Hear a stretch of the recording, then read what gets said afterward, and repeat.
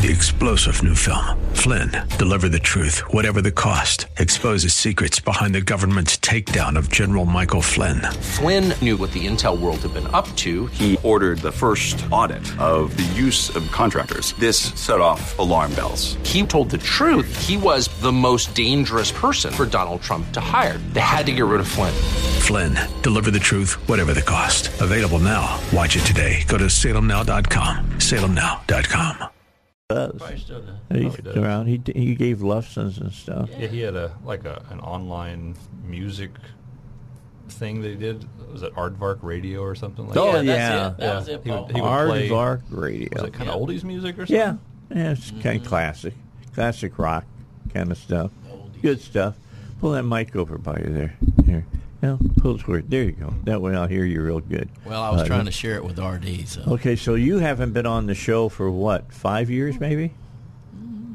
Maybe longer. Not that long. Is it that long? Oh, yeah. I mean, maybe it has. We're talking about the first couple of years of Trump's right. presidency. So, it's probably about 5 years. Close to it, probably about the middle of Trump. And then the government told you couldn't come here during COVID. Yeah, exactly. You know? Probably hasn't been that long. House. Did they seam your door when they told you couldn't come out? No. No, that's in China. I'm sorry. That's right. Okay, so anyway, what have you been up to? Just... Now he's taller than Doyle Webb, so you can tell when he's standing up. Well, no, I just been trying to still do a little teaching and a little traveling. I've been doing a few meetings. Going to start some more of my own personal, what I call my healing encounter meetings in the fall. I've been letting the summer get past. People get through summer. Get through the heat. The heat in the summer, yeah. So I think that God has made it so hot so everybody has a feel for what may be coming in their future. Yeah. Well. Yeah. I said we live in Arkansas, and I said, people complain all the time. Oh God, it's so hot. Well, it's summer. It's not. It's August in Arkansas. It's August. It's supposed to be hot now. Yeah.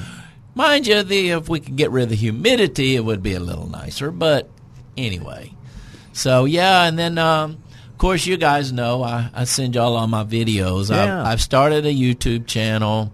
It's called Buddy Fisher of Men. You need to get on this and watch it. It's really good. Once a week. Pardon me. Yeah, once a week. He gives some teaching, and it's good teaching. It's good direction. I usually try to pick a topic, and as we were just talking here, I try to keep my videos short, somewhere around 8 minutes, and give or take. He's a preacher. That's short, right? It is.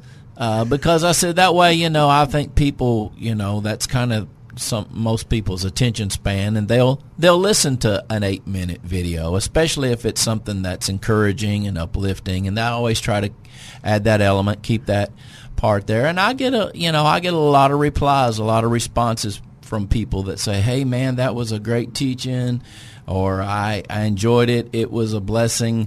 It was what I needed to hear for the week, and so.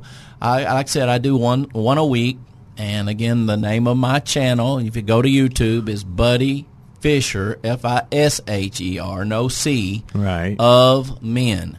Fisher of Men. Fisher of Men. Get it? So, yep. Goes along with the apostles, goes along with the disciples, goes along with us. Okay.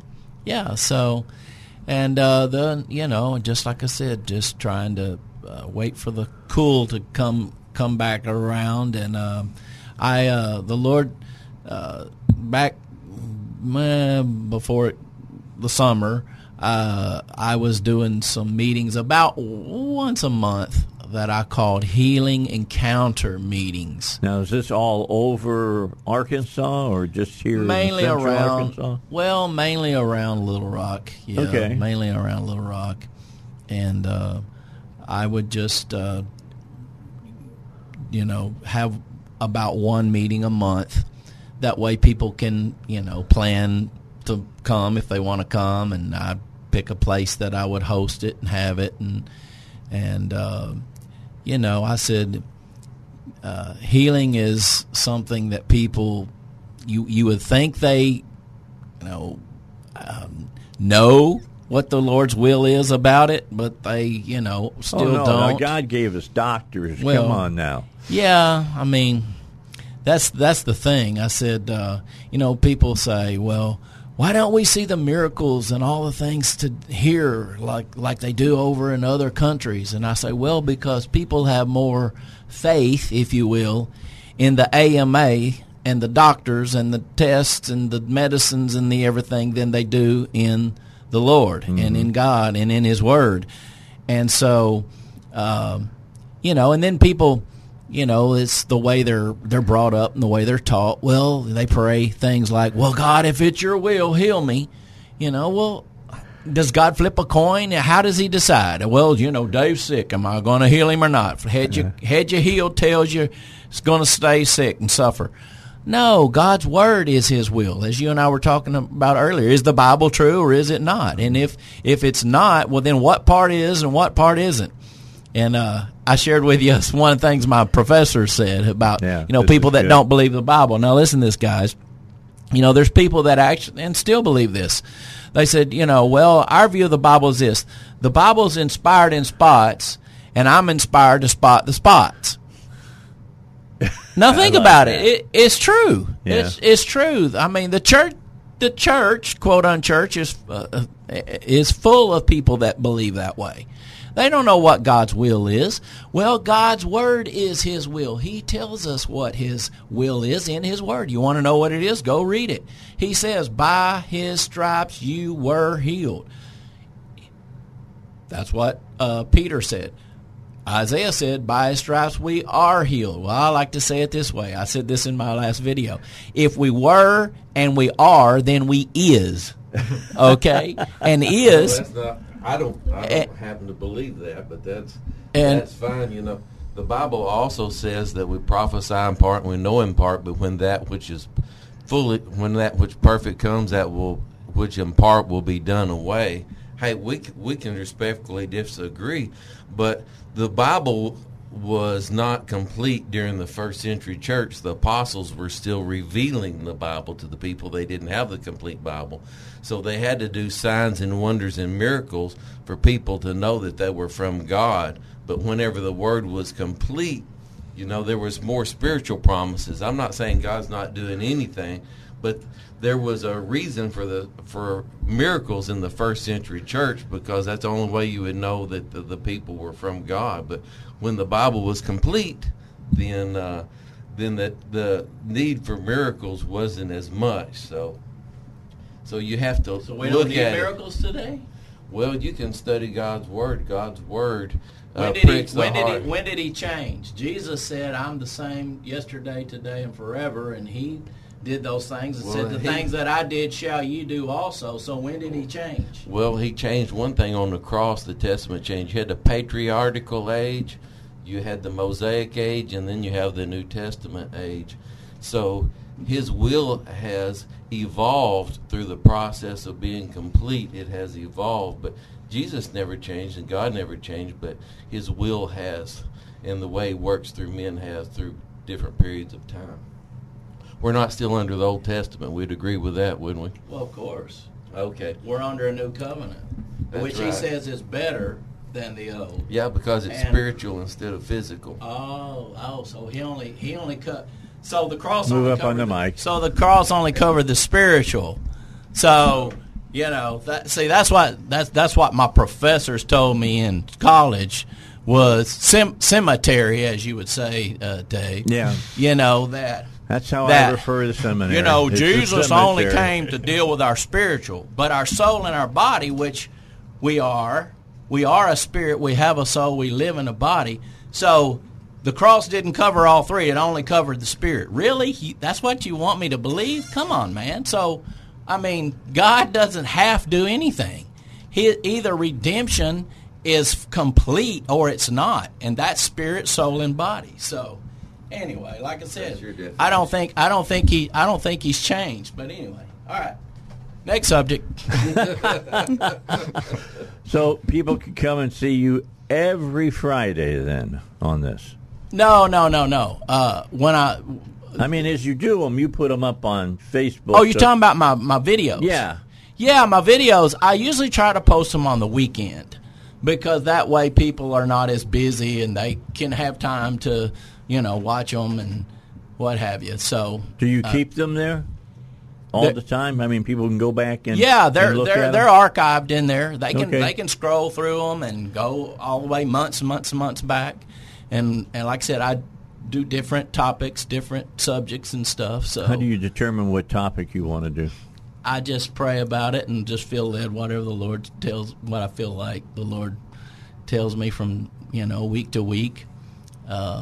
And maybe it's something that It's been a lot week to week to deal with, hasn't it? Yeah. Well, this last one I did, I called it Kingdom MO, Seed Time and Harvest. Okay. Okay, Explain it. Kingdom Method of Operation, Seed Time and Harvest. So we start back in Genesis. God says in Genesis, as long as the earth remains, seed time and harvest, cold and heat, summer and winter shall not cease. That's easy. As long as the earth remains. Okay, is the earth remaining? Yes. Are we still here? Yes. So the way he set it up is still in operation.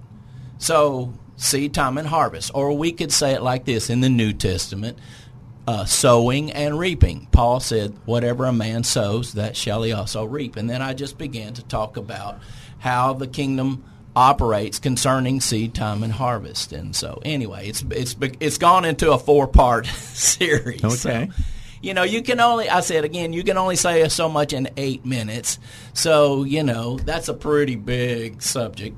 Think about it. I get 4 hours a day. Yeah. Monday through Friday. So yeah, but you have a captive audience. So Yeah, this one's going into 4 parts. So you can go back and I just posted part 3 yesterday. So All right. they can go back and watch 1, 2, and 3. So I would suggest that you read 1 and 2 before you watch 3. Yeah, absolutely. And then 4 is coming this 4 is Friday? coming this week. Yeah. Okay. So fantastic. All right, yeah. let's get a break in. Got to do a break, and we'll come back and talk more with Buddy, and we'll get with everybody else who's sitting here in the studio. Of course, that's RD, that's Paul, and that's Anna, and it's Dave Elswick Show. We're glad to have you along. Don't forget about asset protection management, wealth management, and what they're doing and what Gary Garrison is wanting to do. He wants to talk to you if you're just starting to think about retirement. Typically, that happens when you're in your mid-40s. For some of you younger folks, maybe you actually have caught on and you're starting into your mid-20s, maybe your early 30s. However, it's working for you. What you want to do is make sure you talk to somebody with the knowledge of how to get ready for retirement, how to prepare for retirement, and let them guide you. Let them be your mentor, for instance, like Gary Garrison, where you can sit down and talk to him and it doesn't cost you any money whatsoever, and he'll teach you how to be ready for retirement when it comes when you're 60, 65, 70, however old you decide to retire. Or you could be like me and just feel like you don't ever want to retire, and you just keep on coming to work and doing your gig. Bottom line, Gary will talk to you. He'll also talk to you who are already in retirement. Or what you're doing the right thing to do? Are you going to outlive your money? Not a good thing. Or will your money outlive you? The best thing. Talk to Gary about that as well. All you have to do is call him 1-501-225-9045. That's 501-225-9041. That's Asset Protection Wealth Management with Gary Garrison. All right, we're back here on the Dave Elswick Show. And again, we've got Buddy Fisher on with us. Buddy is a member of the power panel from several years back. And it's good to have him back in the studio to be with us today. We've got RD here. We've got, of course, Paul here and Anna's here. Anna, what time's your first class start meeting? Like 10:25. I'm sorry to wake you up so early. I am here by choice. I am not a captive audience. Do you normally get up this early? It depends. Depends if something- I'm turning into a lawyer. That's a lawyer. There you answer. go. I It like it. It depends. depends. Yeah. Yeah. She's a just- lawyer. She's, No, yeah, that's a she's, politician. That's not a let lawyer. me explain to you. Let me explain to you about it. I agree. Anna is my second Ben Shapiro. Ben cool. Shapiro graduated from high school early. He went to UCLA and graduated at UCLA when he was about 17. Then he went in to do his graduate work at USC, and he graduated from that at about 19. And then he went on to where he's at now. I mean, he's got the Daily Wire and all the rest. A lot of fun to read what he says. But he used to write op-eds back when he was 16. She could do the same thing. I'll be honest. She's already graduated high school. She's already graduated college. She is now working on her law degree. And you're how old? 19. She's 19. She sounds a whole lot like Ben Shapiro to me, except I will tell you this. She is a girl, and she is not identifying as a man. Here I on can the show. identify what a girl is. Yeah, you can explain what Yeah. a woman is? Okay, that's good. That means that you can even be a better Supreme Court justice. She must be a Yeah. biologist. Yeah, yeah. She must have a science degree also. So let me ask you, buddy. I mean, Sure. this is a question that I would ask you if you were here every week. Okay. When you hear and see the things that are being spoken of out there in Secularville, what do you think? Well, y'all remember my take. I used to say this quite a bit when I was on the show back in the day, and it's still true to a large degree. You know, I said I'm a huge Andy Griffith fan, right? I've seen all the Andy Griffith shows. Yeah. And so I tell people all the time, I said, you know, sadly, the days of Andy Griffith are over. Yeah, here, And they're not coming back. like this. Right. Who's to say that the boy would be happier your way or mine? Why not let him decide? No, I'm afraid it don't work that way. You can't let a young'un decide for himself. He'll grab at the first flashy thing with shiny ribbons on it. Then when he finds out there's a hook in it, it's too late. The wrong ideas come packaged with so much glitter, it's hard to convince them that other things might be better in the long run. And all a parent can do is say, wait, trust me, and try to keep temptation away. There you go. That's There- the kind of stuff that Bing. you would draw from. Exactly. I was just talking to a couple of young men the other day. They were in their 20s, and they didn't even know who or what Andy Griffith was. And I was trying That's to explain. getting to be more of my life. And than I was like trying to say. go back 50 years and explain to them how things were. I said, you know, when I was young, we went to the grocery store. We went to wherever. We didn't lock our cars. We didn't set our alarms and all these things. I said, you know, at night we didn't have 5 deadbolts on the door to lock when we went to sleep. And I was just trying to explain to them how things were. Yeah, and you can tell us more about that when we come back. Right now, it's time for Bill O'Reilly. Problem as well, where I use an example from my past, and the kids that are, you know, today look at me like, what are you talking about, old man? Mm-hmm. Yeah. You run into that a lot now? Oh, yeah.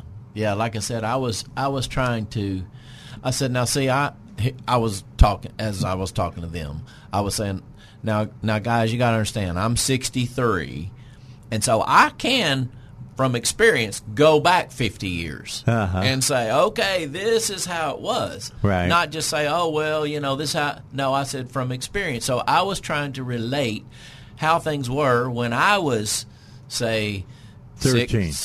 10, you know, whatever, years old. And so I was telling them about Andy Griffith, and they were like, what? Who's Andy Griffith? Who is Andy Griffith? And so I was trying to explain about Barney and his one bullet, and y'all know that, remember that part. Sure. And absolutely. And so anyway, Gomer and all the rest you know, of I said, you know, I said, this is how it was. I said, like I said, we'd go to the grocery store. We didn't lock our car and have 5 alarms, and and have 5 deadbolts on our door at night. You go to things bed like at that. night, and the doors were unlocked. Yeah, exactly. And like R.D. was just saying here on the break, my dad used to have a gun rack in his pickup truck, and there was always 2 shotguns in the back window of the truck, and nobody thought everybody did that. That was done in the high school. Yeah, and you didn't. And again, you didn't lock your truck. We would do that when now. you went in the. We would do that now, except that we don't want our guns to be stolen because they're There's visible. a lot of truth to that. Right. That's one reason why I wouldn't put a rack in the back of the pickup truck. But by law, can we do that now? Sure. Can you put There's nothing.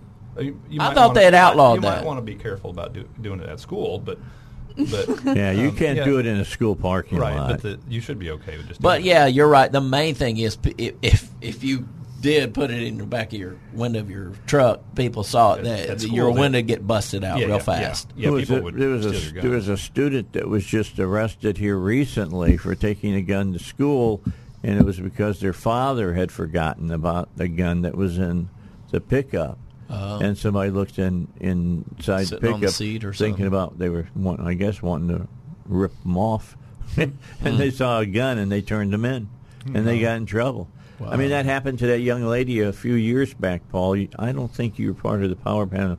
You were, though, I believe.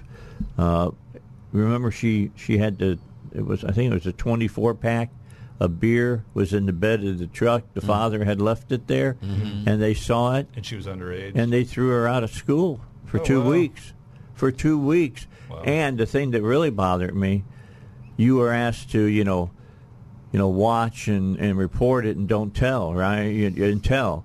And they didn't. You didn't get to meet the person that was making these, statements about you and stuff. You stayed anonymous. And I got that stopped. That was in Cabot. I got that stopped. Well, when I was in school, if you send me home for 2 weeks, I'd say score.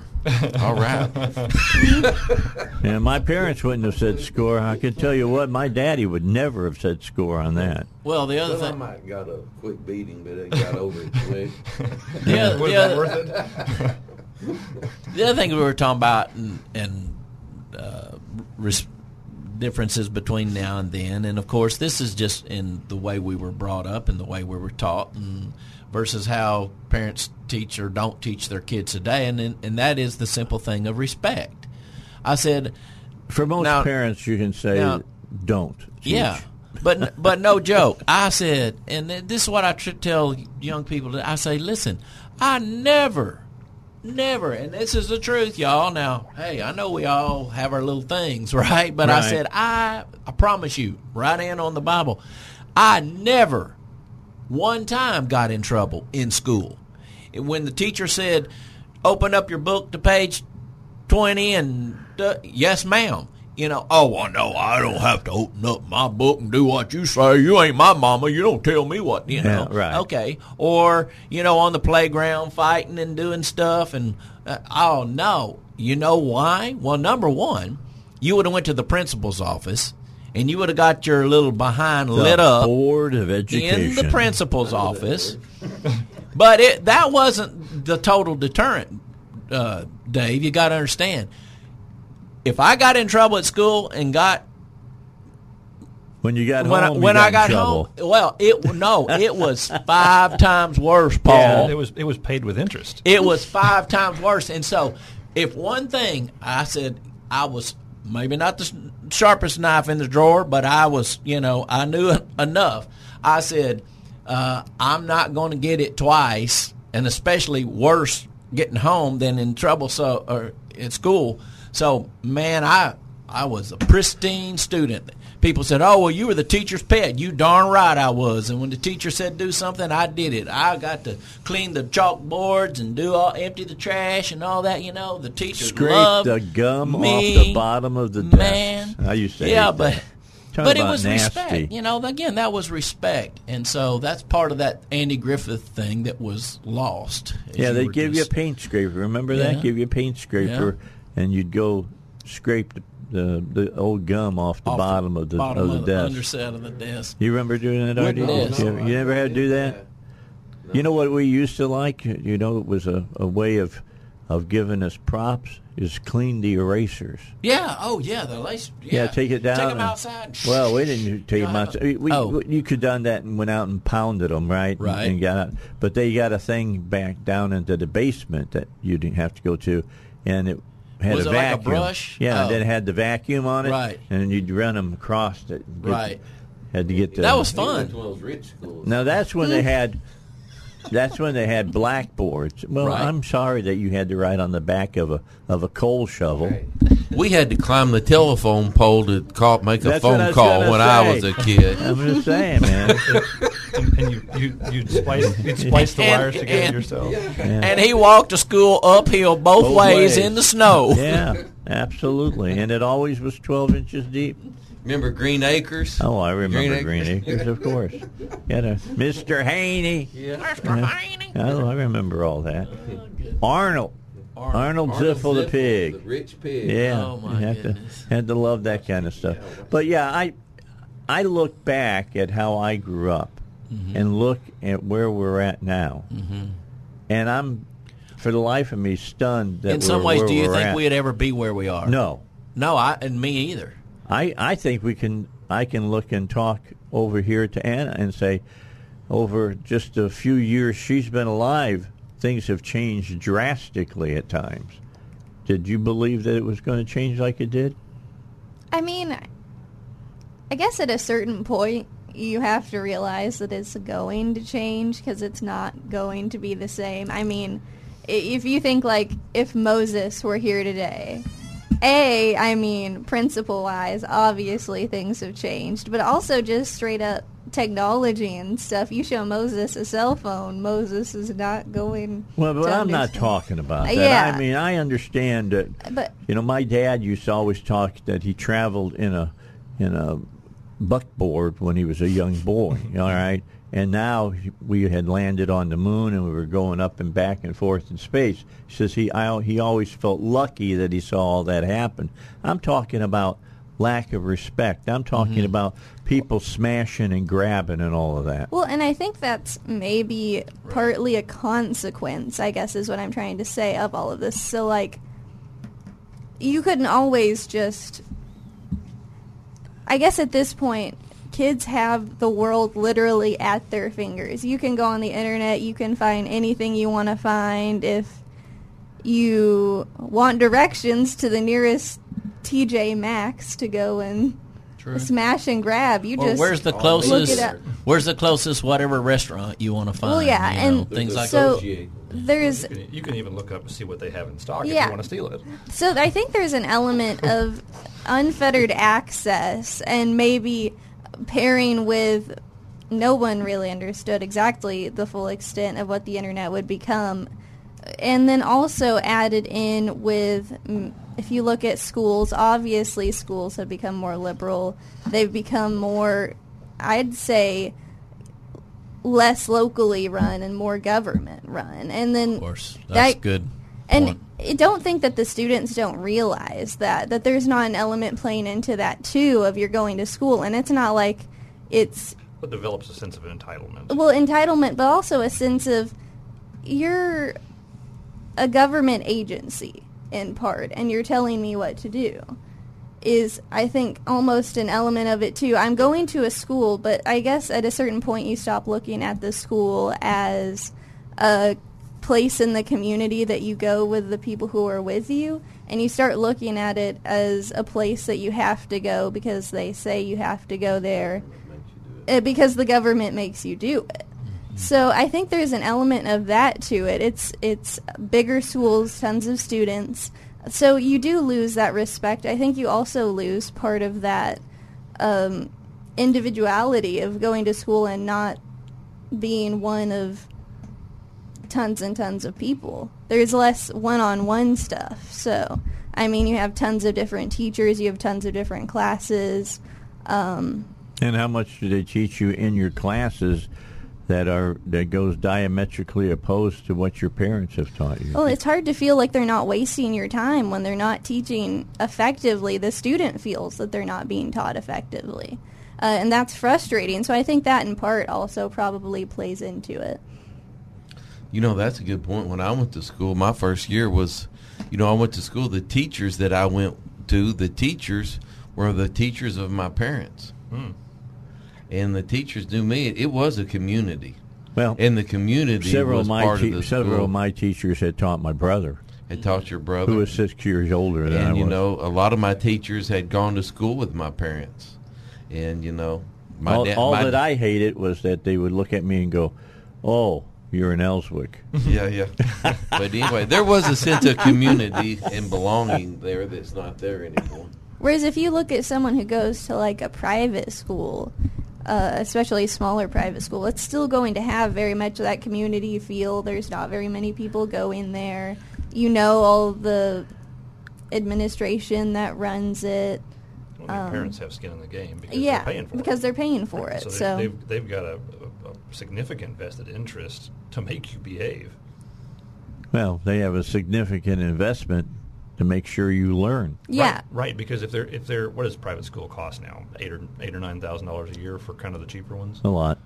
Yeah, a lot. A lot more than what I could afford when I was. Don't cost you something you don't appreciate. Well, that's kind of part of the point, though, is that when your parents are investing. Well, here's the thing, though: the parents that are sending their kids to public schools are paying for those public schools as well. They just don't realize it because they don't put it together that those property taxes, that's what's paying for those schools. Well, a lot of them may not be paying much toward it. Well, some that don't own property, I would agree with that. And I guess I have a good example of kind of the vibe of that is like I know someone who, great guy, he went to Lonoke County leadership classes with me, but he barely graduated high school. He graduated high school by like the skin of his teeth. And it wasn't because he didn't pay attention in class. He never went. But his family had a farm, and they run farms. He helped out on the farm, helped out run the store. So that's what he was going to take over. So for him, it was almost to him a waste of time to be in the classroom learning something that, in his view, he's never going to use. Whenever he could go and work on the family business, he's going to take over. All right, we got to get a break in. When we come back, I'm going to tell you where to go to on YouTube, so that you can watch Buddy and hear what I think is some very good teaching that he has for you. And we'll talk about that in a moment. Right now, I want to tell you a little bit about if you own a business. And by the way, I read an article today that small businesses are up against the wall right now. Literally up against the wall right now. It is bad. Bad, bad, bad. You think that inflation has come down? Not really. Inflation is still up there. Inflation has caused higher and higher interest rates, and it's having its way up to small business. Let me talk about the employee retention credit. This is something that as a small business owner, if you have 5 employees up to 500 employees, you're due to get some of those taxes back that you have paid over time. Up to $26,000 per W-2 employee is what you can get. Don't expect you're going to get the max. That just won't happen. They'll figure out a way of whittling that down. But it's a refundable tax credit, so it's not a loan, so you don't have to pay it back. And you shouldn't have to pay it back because the government made you shut down. They forced you to shut down. And a lot of you are still trying to recover for that shutdown. This is a way to do it. The ERC can help you do that. No strings attached to those funds. Use it to pay off bills, whatever it is that you want to do. Know that qualifications have been made looser so you can get this, and you can have an ERC account and have a PPP as well. To learn more about this and to fill out the form that will get you started towards getting it, go to ERCEZ123. That's ERCEZ123.com. Do you understand the words that are coming out of my mouth? All right. I hope that you understand the words that are coming out of our mouth today. We've got a good buddy of mine is back in the studio with us, and I want you to know where to go to to hear his YouTube presentations, what do they look for? Fisher for Men, right? Yep. Just go to YouTube, pull up the YouTube app, or you just Google it, and then type in Buddy Fisher, Fisher. Again, no C. Right. Buddy Fisher of Men, and it'll pull it right up. Because you can't just do Buddy Fisher because there's a lot of Buddy Fishers out there. That's why when I did my channel, I didn't think there were more Buddy Fishers than just you. Oh, well, listen, I mean, there's only one sweetness, That's true. My goodness. But, yeah, so I made it Buddy Fisher of Men. That way it's pretty easy for folks to find. And that's easy to remember. If you got any kind of biblical knowledge at all, Fisher for Men should be pretty easy to put together. Right. And it was kind of fitting for me. People said, I really like your channel because, they know I'm a minister, preacher, pastor, teacher, whatever. And so they're like, yeah, that really fits you, and that's cool. So let me ask this question. Yes, sir. This personal question. Okay. Just so you know. All right. What part of the ministry did you not like? Not like? Yeah, did not like. Wow. I'd almost have to think about that one. That's one of the tough parts of this show. Maybe what is a source of frustration for you? Maybe frustration. Typically, frustration comes from the part that you don't like. Right.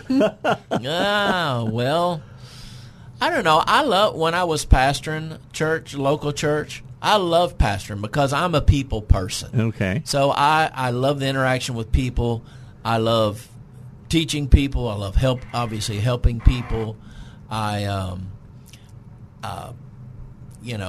There's a sense of satisfaction and like accomplishment, and the fact that you're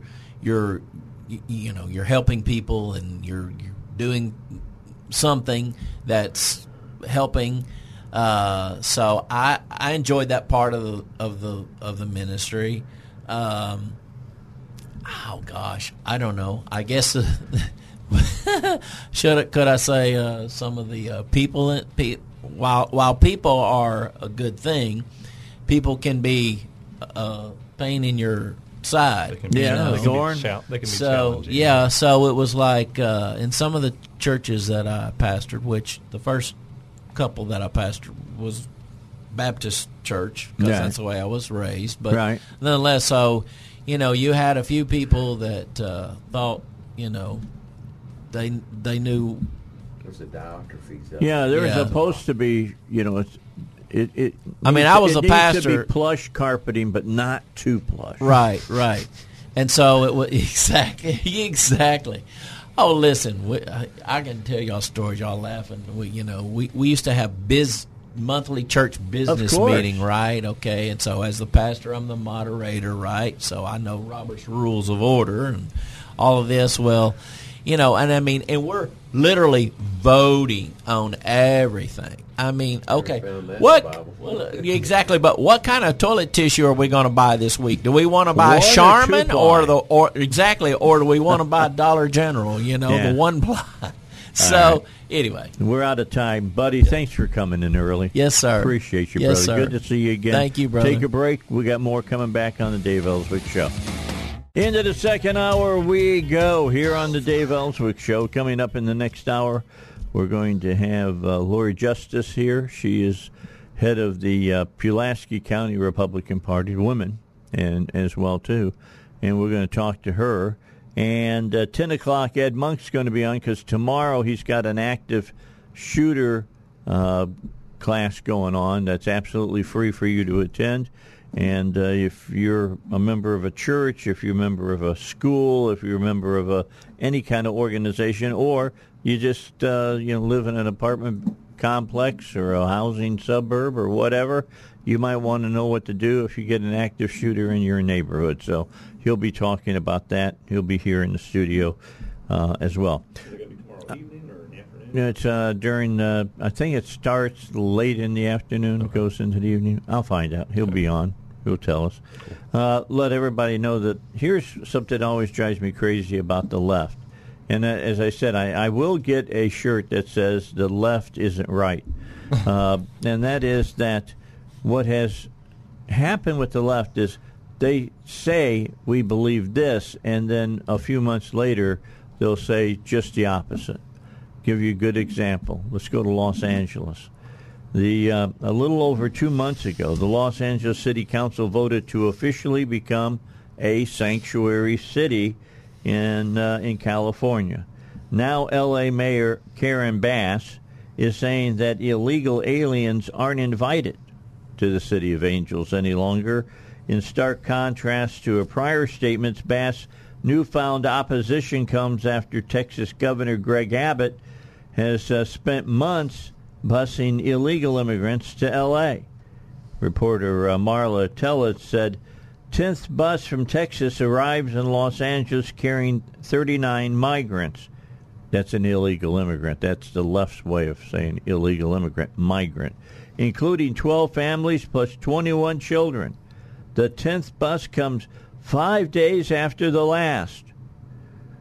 Now, understand along the southern border, they deal with those numbers daily, every few hours. Maybe so, yeah. That 10 goes down. buses doesn't sound like very many for Los Angeles. If you figure 45 people, that'd be about 450 people total. Seems like a drop in the bucket. So the 10th bus has come 5 days after the last. Earlier this week, Mayor of L.A., Karen Bass, told me, quote, L.A. has not extended an invitation asking for people to come. This is a political act, unquote.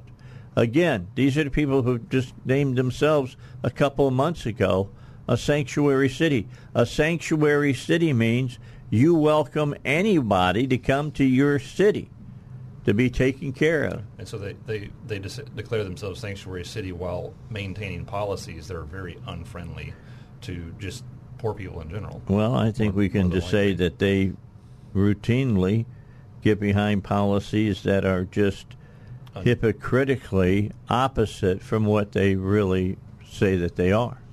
I mean, same thing's going on in New York. You see all the stories coming out of New York. The mayor there is like, no, we can't handle anymore. We've gotten 1,000. One of the richest cities in the world. 1,000 people. 1,000 people have come to New York, and they can't handle it. 1,000 people. Think about that. Wow. Think about that. That's like sending, 6 people to Little Rock? I have no idea. I just know this. From a city size. When the rubber hits the road and it starts rubbing up against you, it changes your whole perspective of what's going on. Yeah, it's sad. In San Francisco, they're telling state employees not to come to work. Stay home. Because it's not safe to come downtown. And the homeless situation in San Francisco is unbelievable. They've got this grab and run thing going on where they're stealing, smash and grab, where they're stealing things out of the store. So their system works real good. It's not even safe to go downtown. They've got homeless people, using the bathroom on the sidewalks and in the city streets. And they've got their businesses being robbed by local mobs who all get together on Facebook and all show up at the same time and run in and attack everything. They've got the school system, they've got the city council, they've got all the positions to take care of this problem. What's wrong? They have all these private individuals who are stealing from them, and they have the government collecting taxes at the same time. And so maybe they'll get tired of some of this. We can call it double taxation for them because they've got the private sector stealing from them. Yeah, I wouldn't. And then they also have government officials stealing from them. Yeah, so socialism is working real good in San Francisco. It's just, and Trump said it's not that when he's talking about Valenzuela one time that it's not that they did socialism wrong; it's they did it right. So anyway, their system doesn't work. You take God out of society, and you can't have enough police to watch everybody. It requires a moral philosophy that government can steal. You can basically force charity, and forced charity is theft. It's organized crime, is what it is, and that's what just the notion of socialism is, that you're too stupid to take care of yourself and to take care of your neighbors and to do the right thing. Therefore, we're going to subjugate you to the will of the government and force you to do what the government thinks you should do. You know, you bring up taxes. Unless you're a friend of the government. You bring up taxes. We got all the offices here in Arkansas now. You've heard people talk about let's do away. Tim Griffin started first. He was the first one that said let's do away with the state income tax. And the state income tax, but I think we ought to do away with the property taxes. I think we should too. And then just have a usury tax to where you pay taxes when you buy something. You know, we really do not own our property if it's taxed every year and they take it away from us if we don't pay our taxes. Right. I think we should get away from property taxes and get a usury tax. That way everybody's paying it. People that live in apartments and people that rent pay very little taxes, and there's no reason everybody not pay equal taxes on how much money they spend. Well, and it would be better if everybody had skin in the game. Because right now, if your income is low, you may actually get a tax return, get money coming back when you didn't pay any to begin with, or you get more than what you paid. That happens a lot because of the unearned income tax. Yeah, they call it an earned income tax, but it's an unearned. That means that you know how to have sex. It's a welfare check, is what it is. It means that you know how to have sex. They give you X amount of dollars because you have kids that you can't support.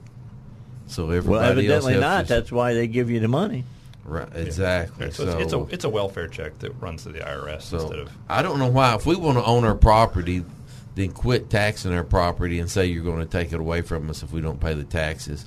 I think the only fair tax is if however much money you spend, that's how much taxes you pay, and just do away. Put it all on income tax. I passed that on the county quorum court to put the county budget on a countywide sales tax and to do away with appraising people's property, and because all the elderly and the farmers. A lot of the elderly people and the farmers were struggling, and a lot of the younger people that were of working age weren't paying that much. Yeah, so, I think it is. Property taxes are one of those things. So if you own a piece of property, and let's say the property values go way up, you may lose it because you can't afford to pay the taxes. Right, your salary didn't necessarily go up the same speed. Right. That's the reason people are leaving California right now, because they can't afford to live there. Why don't we set Arkansas up on a sales tax and system and say everybody actually owns their property? That would be great.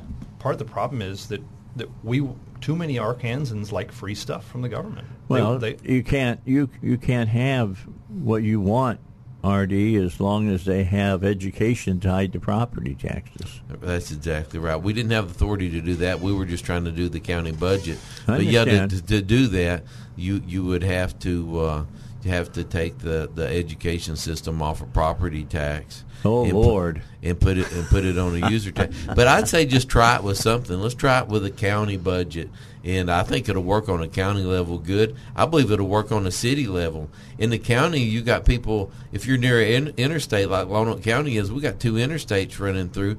The people stopping, passing through to buy gas could be. Helping pay for the schools and the wave pool and the dog clinic and the exercise center and all those other programs. Have you been driving down 89 lately and looking at all that work they're doing on that old Knight's store and getting it ready to become the new Taj Mahal for waylaid animals? Yeah, I hope they're going to put a 911 call center in there because, I've been preaching for dogs and cats. Well, yeah, probably more likely, Dave. You know firsthand. I've been preaching when I was on the quorum court that we got 5 call centers in Lonoke County. You call 911, you got a 1 in 5 chance of getting somebody that can help you. I've told my story about that. So here we are. We're spending all this money, and I've been.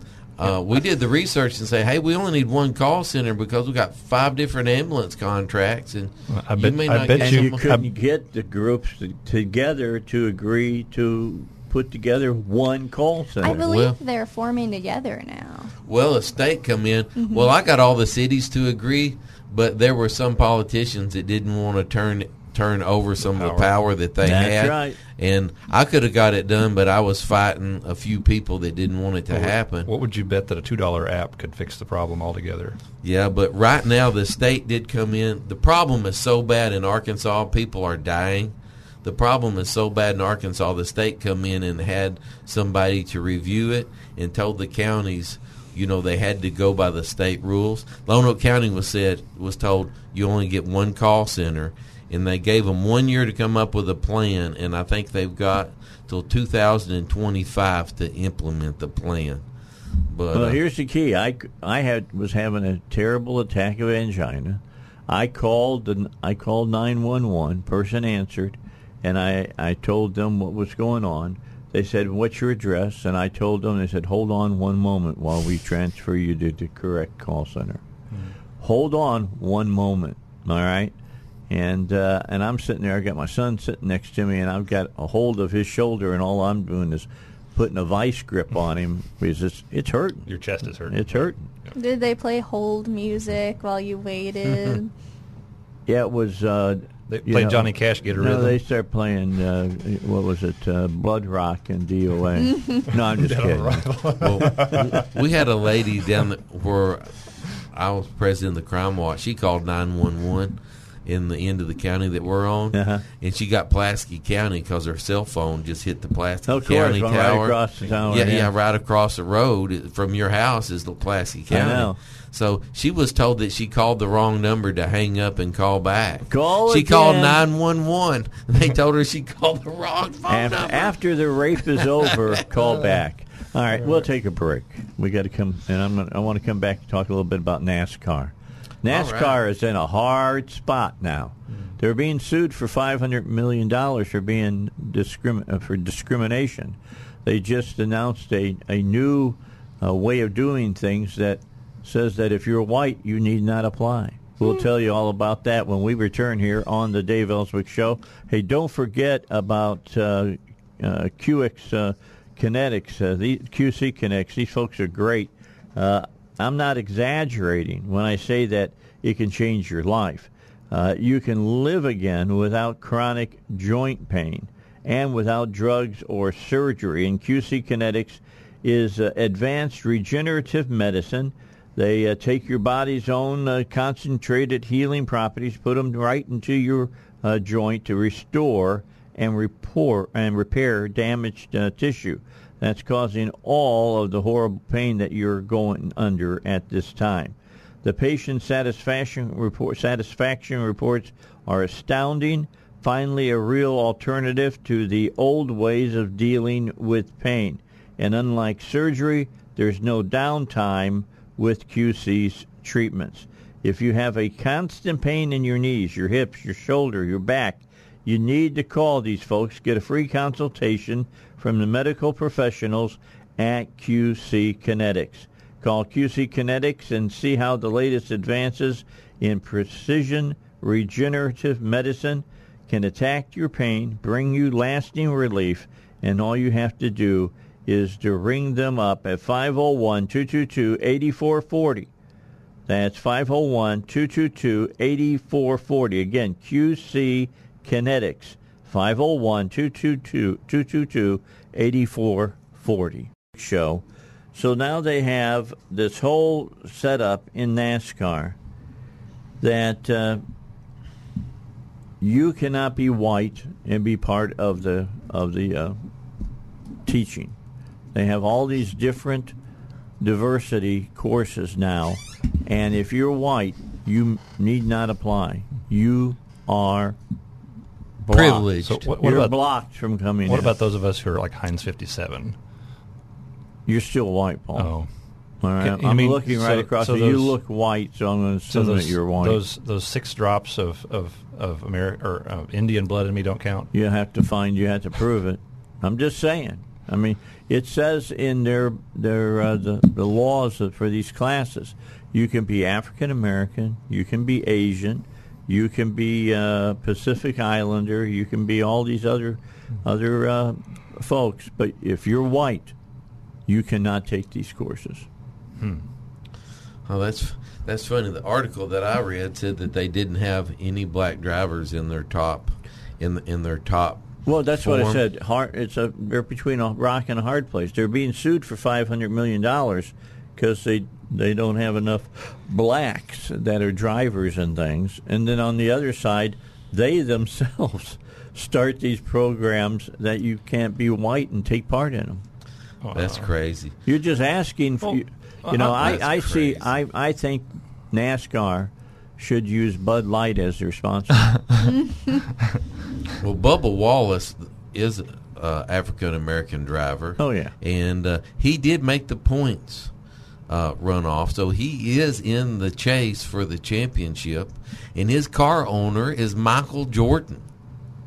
So, but no, NASCAR a long time has been tried to go, the diverse route they've been going woke. So they've been going woke for a long time. But generally, though, I assume in NASCAR, it's not based on who you are. It's based on what you do, right? It's what you do and who you know and how much money you come from. Money has a lot to do with it. But it's still based upon winning races and winning points. Right. That's exactly right. Regardless of how much money you spend or whatever else, I assume if you can't get the points or win the races, you can't get. You're exactly right. It comes down the line. You're going to have to drive, but you have to have some money to get some skin in the game most of the time. Right, because it does cost something, but. What's the odds of like me, a small town kid come from a small town in Mountain View, Arkansas, to get to be a NASCAR driver? There would have been better. There's really better odds to become a professional basketball player or anything else because it's such an elite sport and it takes. It's also a multi-million dollar expensive sport, very to get expensive into. sport. Yeah, you don't buy a basketball jersey and some tennis shoes and go play basketball. You actually have to have someone to do it. Yeah, you're what are you looking at, Anna? Oh no, I'm just looking at the article. At the article, I tell you what, it's sad then when we're going to say all people are not created equal. There will be racism in this country. NASCAR is racist for putting that out. That is a racist remark. White people need not apply. That is racist. When are we going to be one nation under God? All people are created equal. That's what my Bible says. And whenever we come to that, we can all be brothers and sisters and on the same level and fellow Americans. But as long as this, is going on, I better watch my words. As long as this is going on,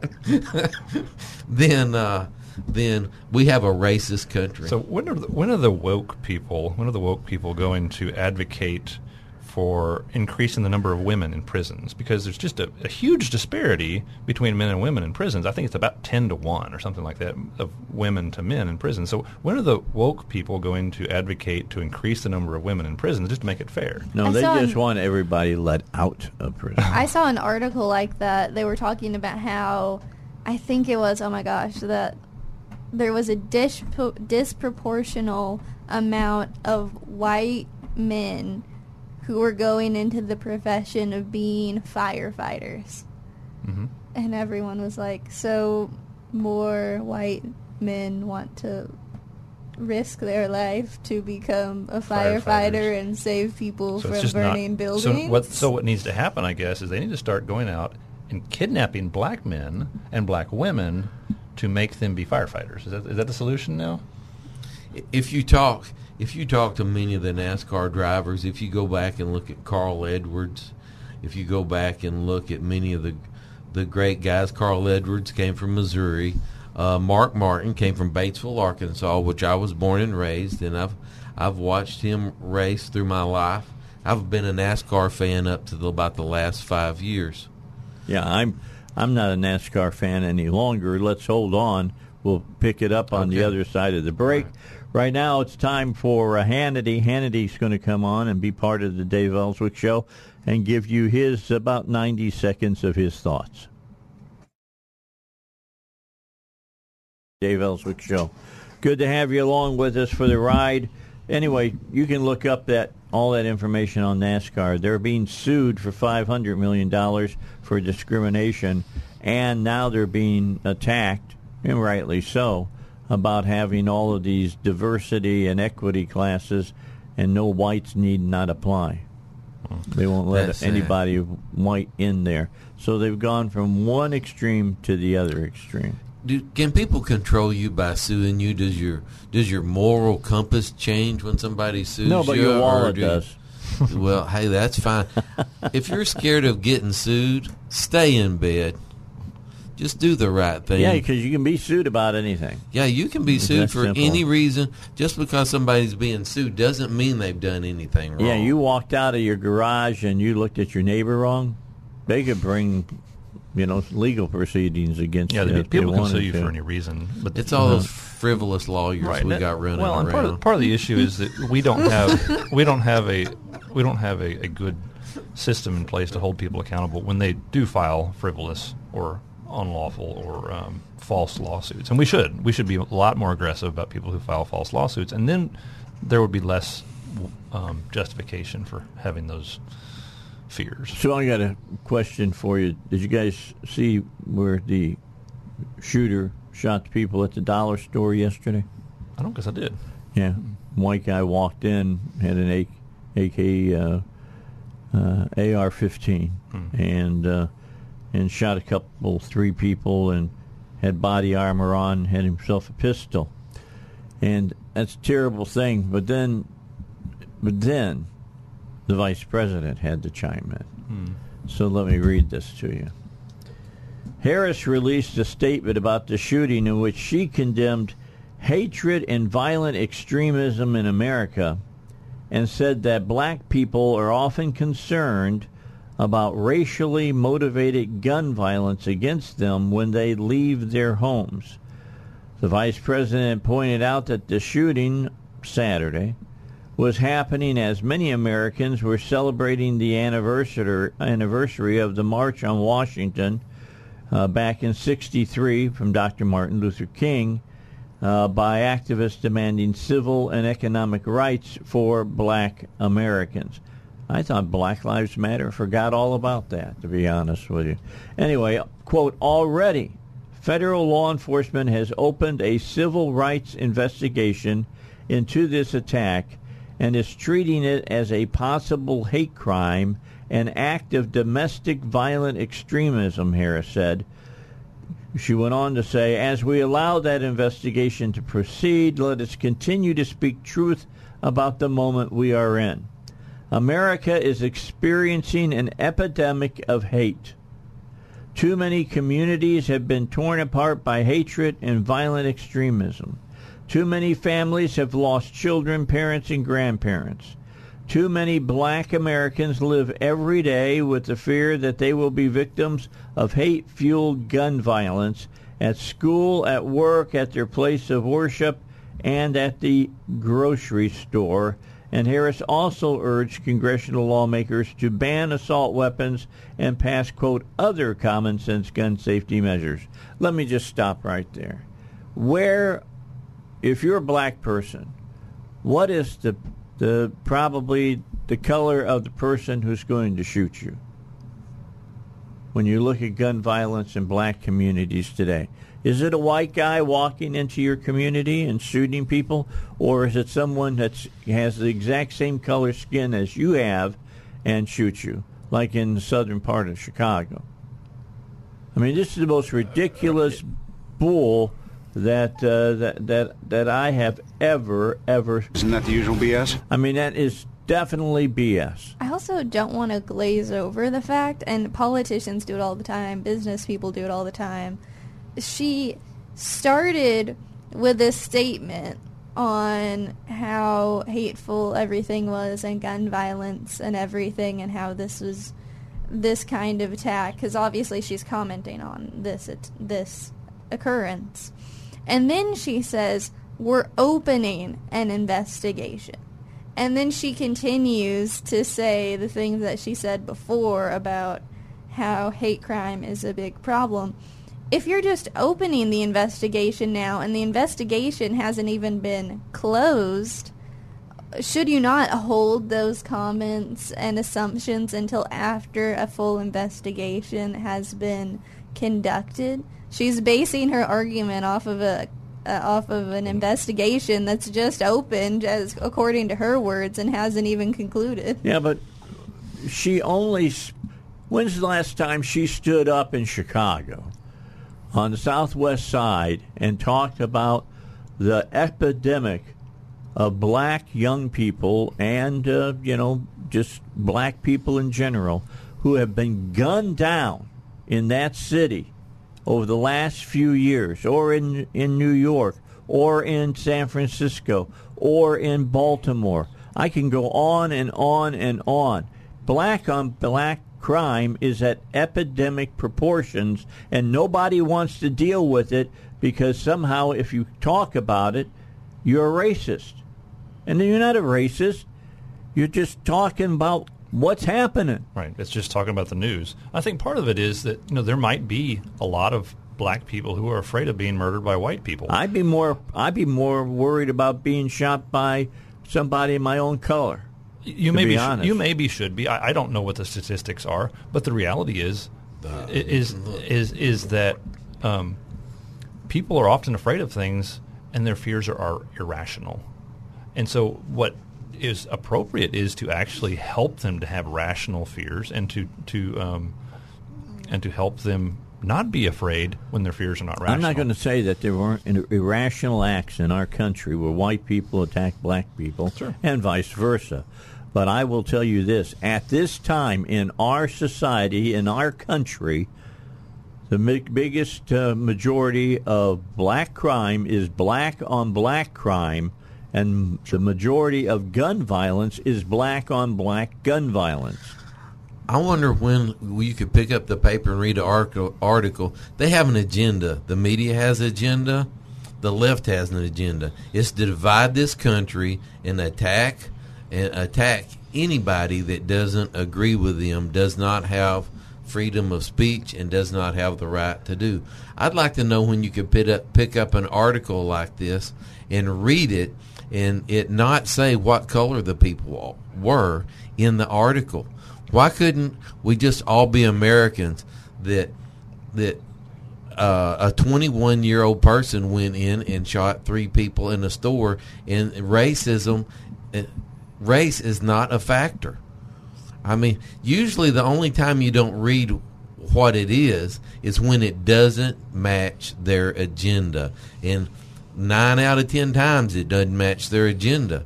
But the one time it does match their agenda, they have to use this terrible crime and try to further their agenda with it.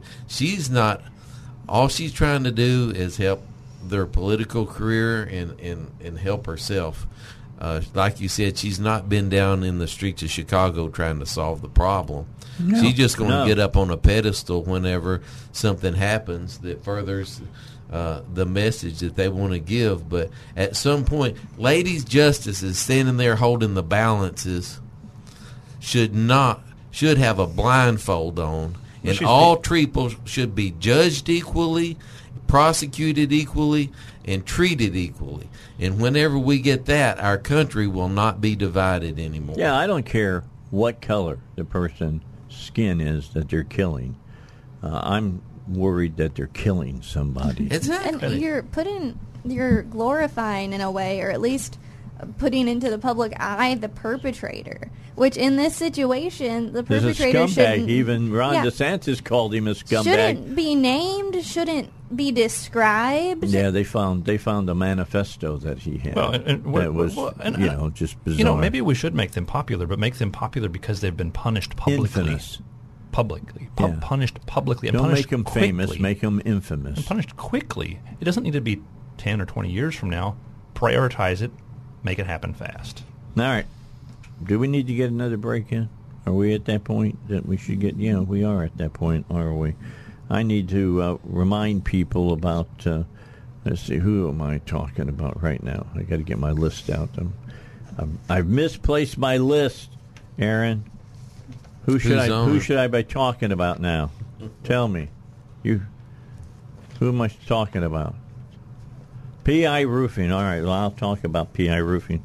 I'm looking. Oh, there's my list. I found it now. There it is. Just as you said it, it appeared on my desk. P.I. Roofing, you know what I'm going to say. I'm going to tell you how great of a roofing company they are. I'm going to tell you I've used them countless times over the last 23 years that I've owned my home, and I will tell you that they have done the best work possible on my home. They come out, they do, they do one of those jobs where you think, where's the leak coming from? Because it's happening in my living room, but I go up on the roof and I look around and I don't see anything. I don't see any place where it should be leaking. And then they come out, they get on the roof, and they find one nail sticking up at the very end of the house over the garage, and that's where the leak is coming from. And it's leaking from the garage door all the way down and across the house until you get over into the living room, and then it makes its way and get a little discoloration. Have had that fixed now as well. But they take care of finding it. They put that nail back where it belongs. They cover it with some tape, special tape they got, and some special tar, and haven't had any problems at all with that. That's just one example of many I could give you of how PI Roofing has serviced my family and myself and taking care of the roof on my home. All you have to do is give them a call, 501-707-3115. It's 501-707-3115. Tell them I told you to call, or visit them online at piroofing.com. So let's cut over to RD. He found an abstract that the government put out. Most things that the government talks about are abstract. But anyway, go ahead there. I just RD. pulled up on an article from the U.S. Department of Justice programs on crime, and they have an abstract. This is from the U.S. Department of Justice.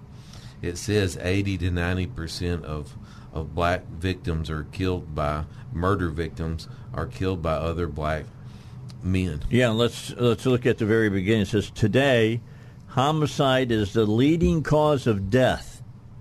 The leading cause of death among young black men, and contributes significantly to the shortened lifespan of the black male. Then you go in and it says 80 to 90% of black victims were killed by another black person. We're not hearing that from the vice president. That's the real tragedy. It's not here. sensational. It's not sensational. Oh, it would be if people start talking about it. Maybe, but I think it's just not sensational, and it doesn't fit their agenda. And thank you. But that's the thing is, though, that oftentimes people are afraid of things irrationally. But the reality is, in the past, 50, 60, 70 years ago, there were a lot of black people who were abused pretty badly by white people. Yeah. And so there's still kind of some residual memory of that. A lot of the people who are alive, they're growing up right now, their grandparents still remember it. They were still alive to experience some of that. And so there's still some of that. And I think part of that could be fixed if better accountability had happened. Like, we've still got people alive right now that are responsible for some of the serious abuses against black people. I'll tell you something else. Let's talk about lynching. Mm-hmm. All right, and a lot of people talk about lynching. Do you know there's been more white people lynched that have been lynched than black people? Wouldn't surprise me. It's true. The KKK probably lynched more true. white people. Yeah, they went out. Anybody who helped black people was lynched. Just the way it was. But nobody talks about that. Mm-hmm. I mean, when you look at when the civil rights marches were going on, there were a lot of white people that marched with the black folk because they didn't believe in what was going on. Behavior, right. That's my kind of people that do the right thing in spite of the consequences. Absolutely. I agree with you. No matter what color your skin is. But the problem is, RD, is that people change the narrative to make it look a certain way because, as Paul said, they have an agenda that they want to promote, and the agenda they promote is a false one. Right, and the thing is that there are people alive who engaged in some pretty serious criminal behavior against black people. That came out back in the Democratic debates, the last election cycle. Look, we can look at Tulsa. We can look at Rose City in Florida. There's a lot of different places that we have had that have occurred that I'm not proud about to talk about and about what happened. But the bottom line is those are far and in between. It doesn't lessen the impact that those had on the different peoples who were involved in it.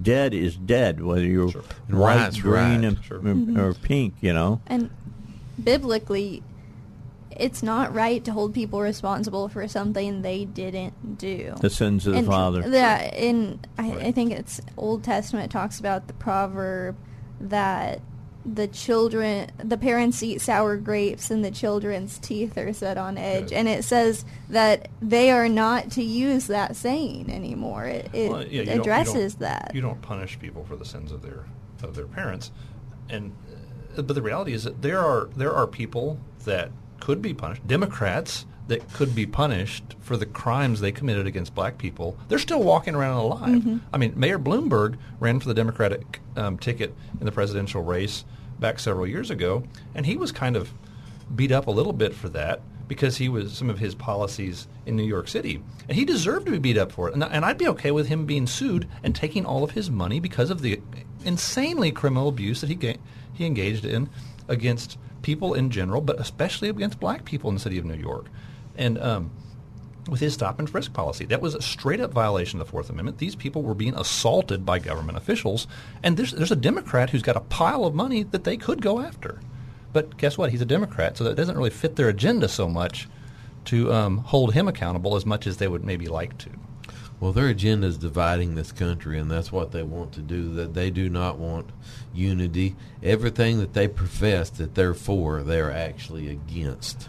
So if everybody wants unity and everybody wants this country to be one nation under God, then all we need to do is start treating everybody equal. Well, no, I think NASCAR is not going to accomplish that. I think they want it to be maybe one nation under the LGBTQ flag. Mm-hmm. Yeah. Well, and what did Kamala Harris accomplish in her statement, I guess, is the question. Nothing. There was no call to unity. There was no ask for loving one another, for equality.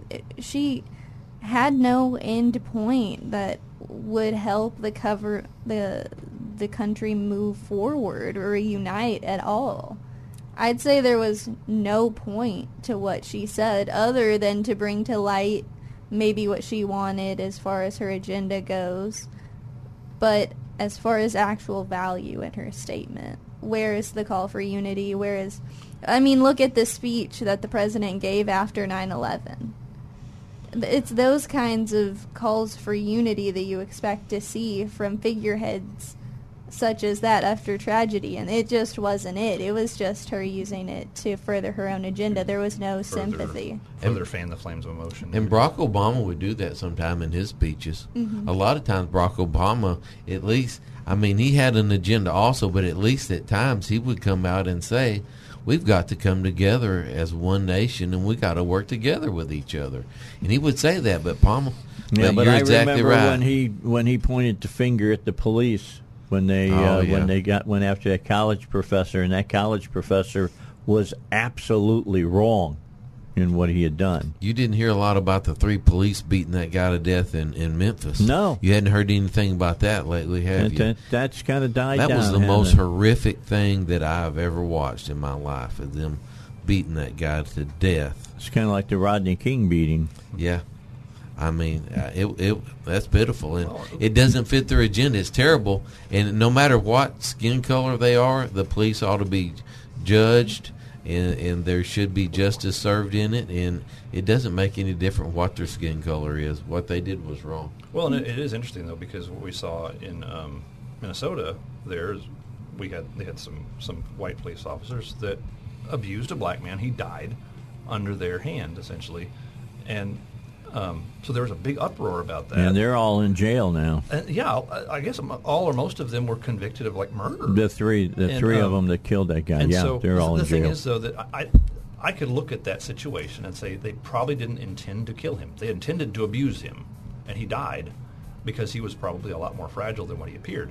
In the case of the one there in Memphis, they tried to kill him. I think it was not an accident. They weren't just trying to be mean. And they were setting him up. They were trying to murder him. They set him up. It seems like they just a traffic violation. They were trying to engage in extremely brutal behavior.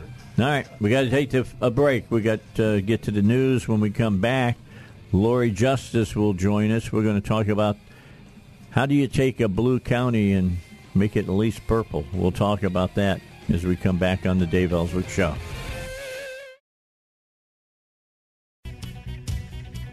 All right, back with you, Dave Elswick Show. Good to have you here. It's a Monday show. We covered a myriad of issues in the first couple hours. Now we're going to get more specific about the area we're going to talk about. But it's an issue that I've kind of reached out and had different people on from time to talk about it. Here in Arkansas, we have made huge gains on a state level with conservatism. I mean, huge gains. All of our constitutional officers are now Republicans. All of are a majority, supermajority in the House. I think 82 or 83 members are Republican.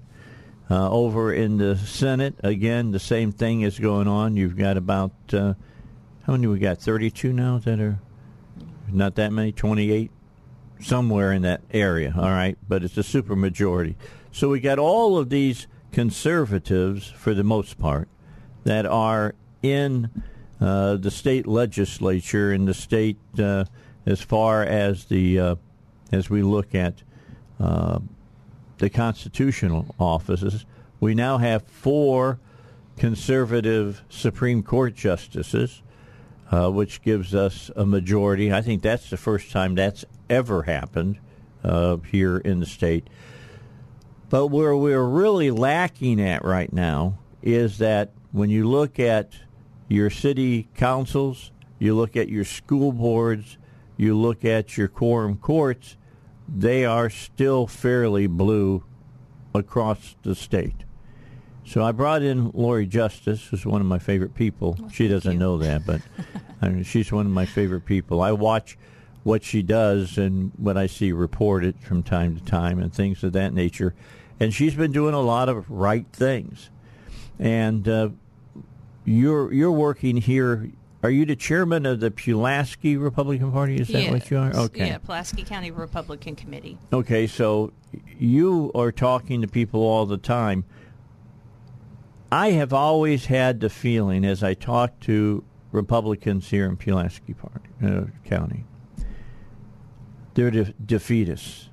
Yes. They've been beat on so often. They've gone into elections. They thought they've had a shot, and get beat bad.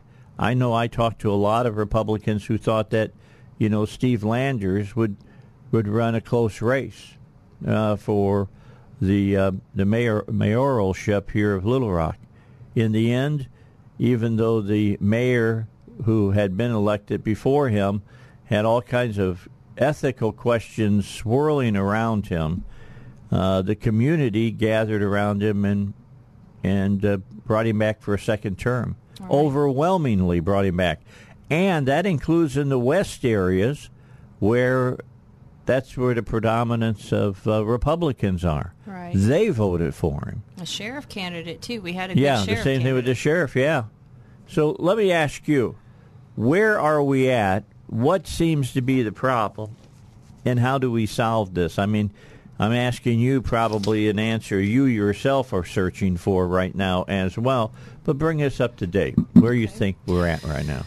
Well, our committee came under new leadership in January. Okay. The entire committee is new. And we had some ideas, and we were frustrated because I had asked people in the old leadership, well, why don't we run anybody for county judge?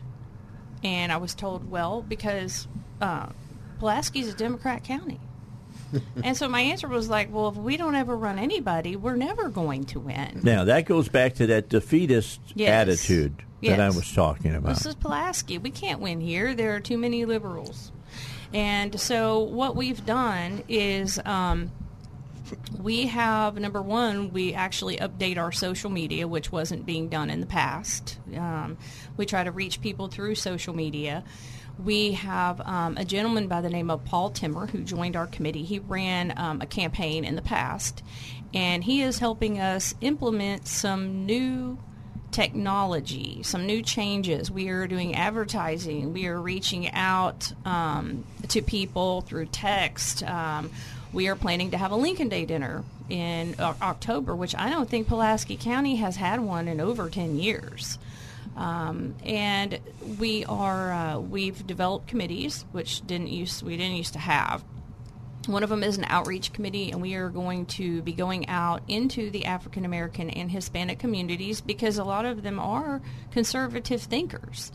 And there have been several Democrats who decided they're Republicans and they want to come join the Republican Party and possibly even run as candidates, Republican candidates. They see that the liberal ideology is failing. It's failing all of us. No, it has.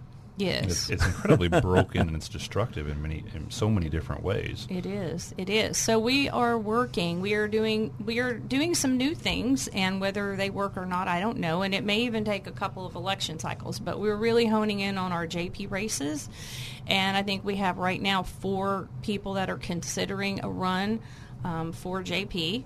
We have 5 out of the 15 spots, so we are the minority on a large minority. A large minority. So just brushing it to the side and not doing anything about it is not an option for us. So we are trying some new things. We're going to see how they work out.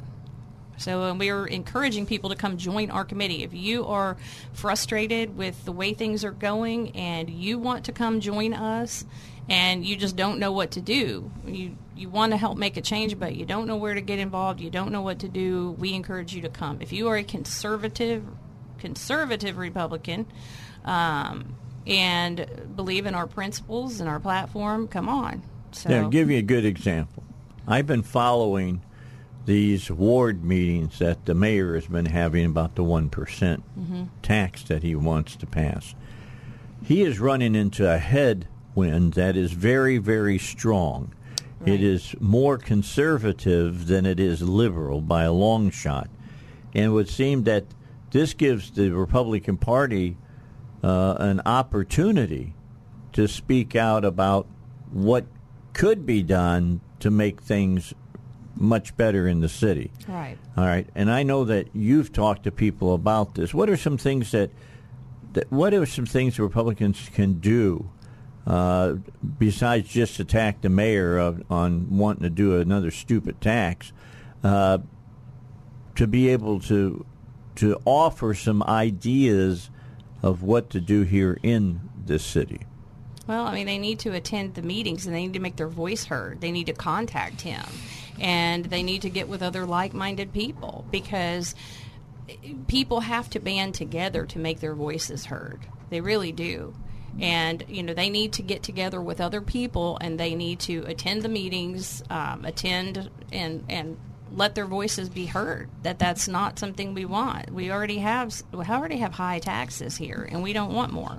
So they need to get together and make their voices heard. Yeah, it seems to me this is a real opportunity for conservatives to offer, why does the mayor always want to do this? Why can't we do that? Offer something that makes more sense. Right. Now I don't know if media would cover it or not, all right? But the bottom line is, you're talking about this Paul Timmer, and I've met Paul before. I've had him on my show, I know, when he ran for office, that this is something we just need to get it out and get it in front of people constantly. Right. Is that what Paul is going to be trying to do? He's going to be doing a lot of different things, and that's one thing he can do.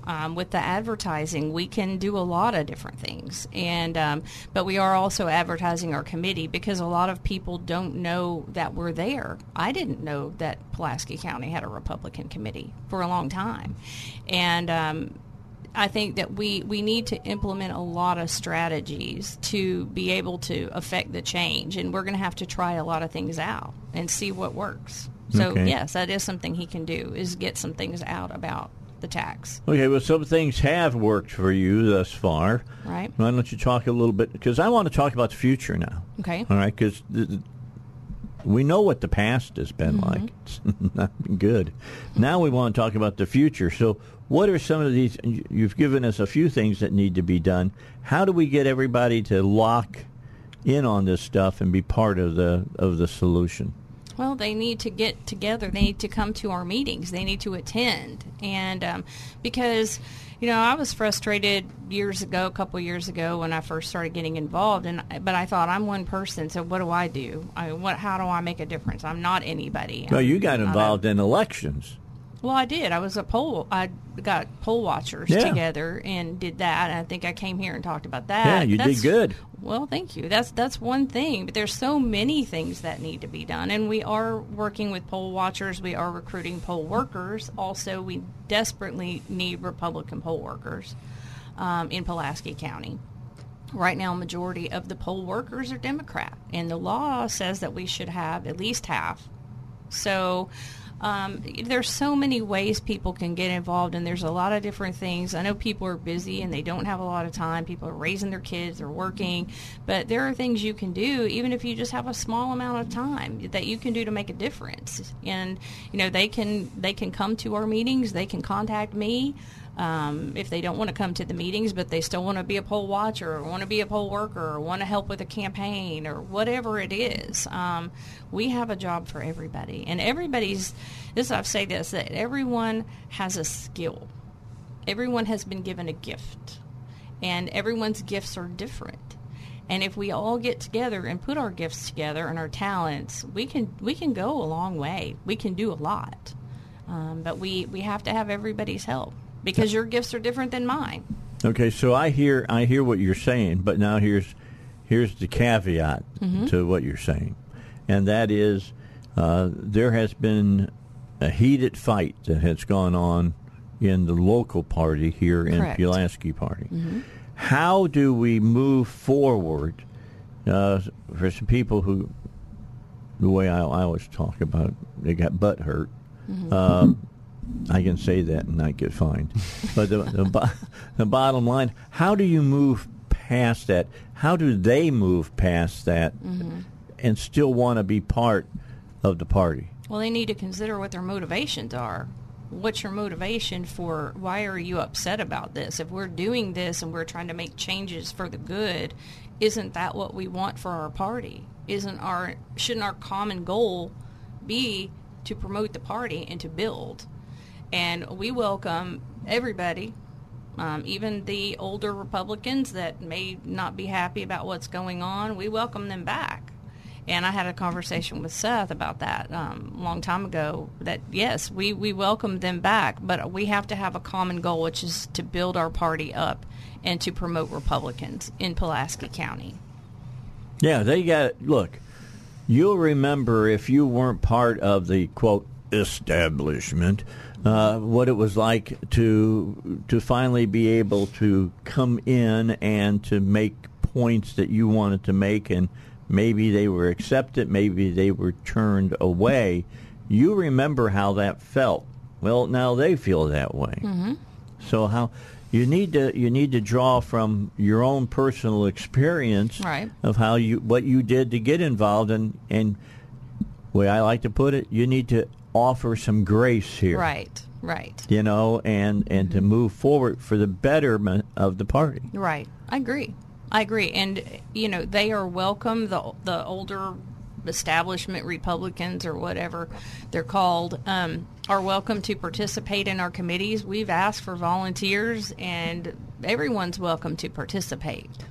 All right. So, let's take a break. We're going to have Lori on for the hour. I told her she'll be on for the hour. She said, an hour? No, she didn't say that. It goes by fast. She's looking forward to it. It goes by fast. And there's some... Look, I just asked a tough question. Mm-hmm. That is a tough question because there's some people out there right now. I could name a couple of names of people. It wouldn't matter what was done, they'd be against it. Right. I'm just saying, they'd just be against it. They would attack people about it. Have gone as far as when somebody even came close to them in a meeting.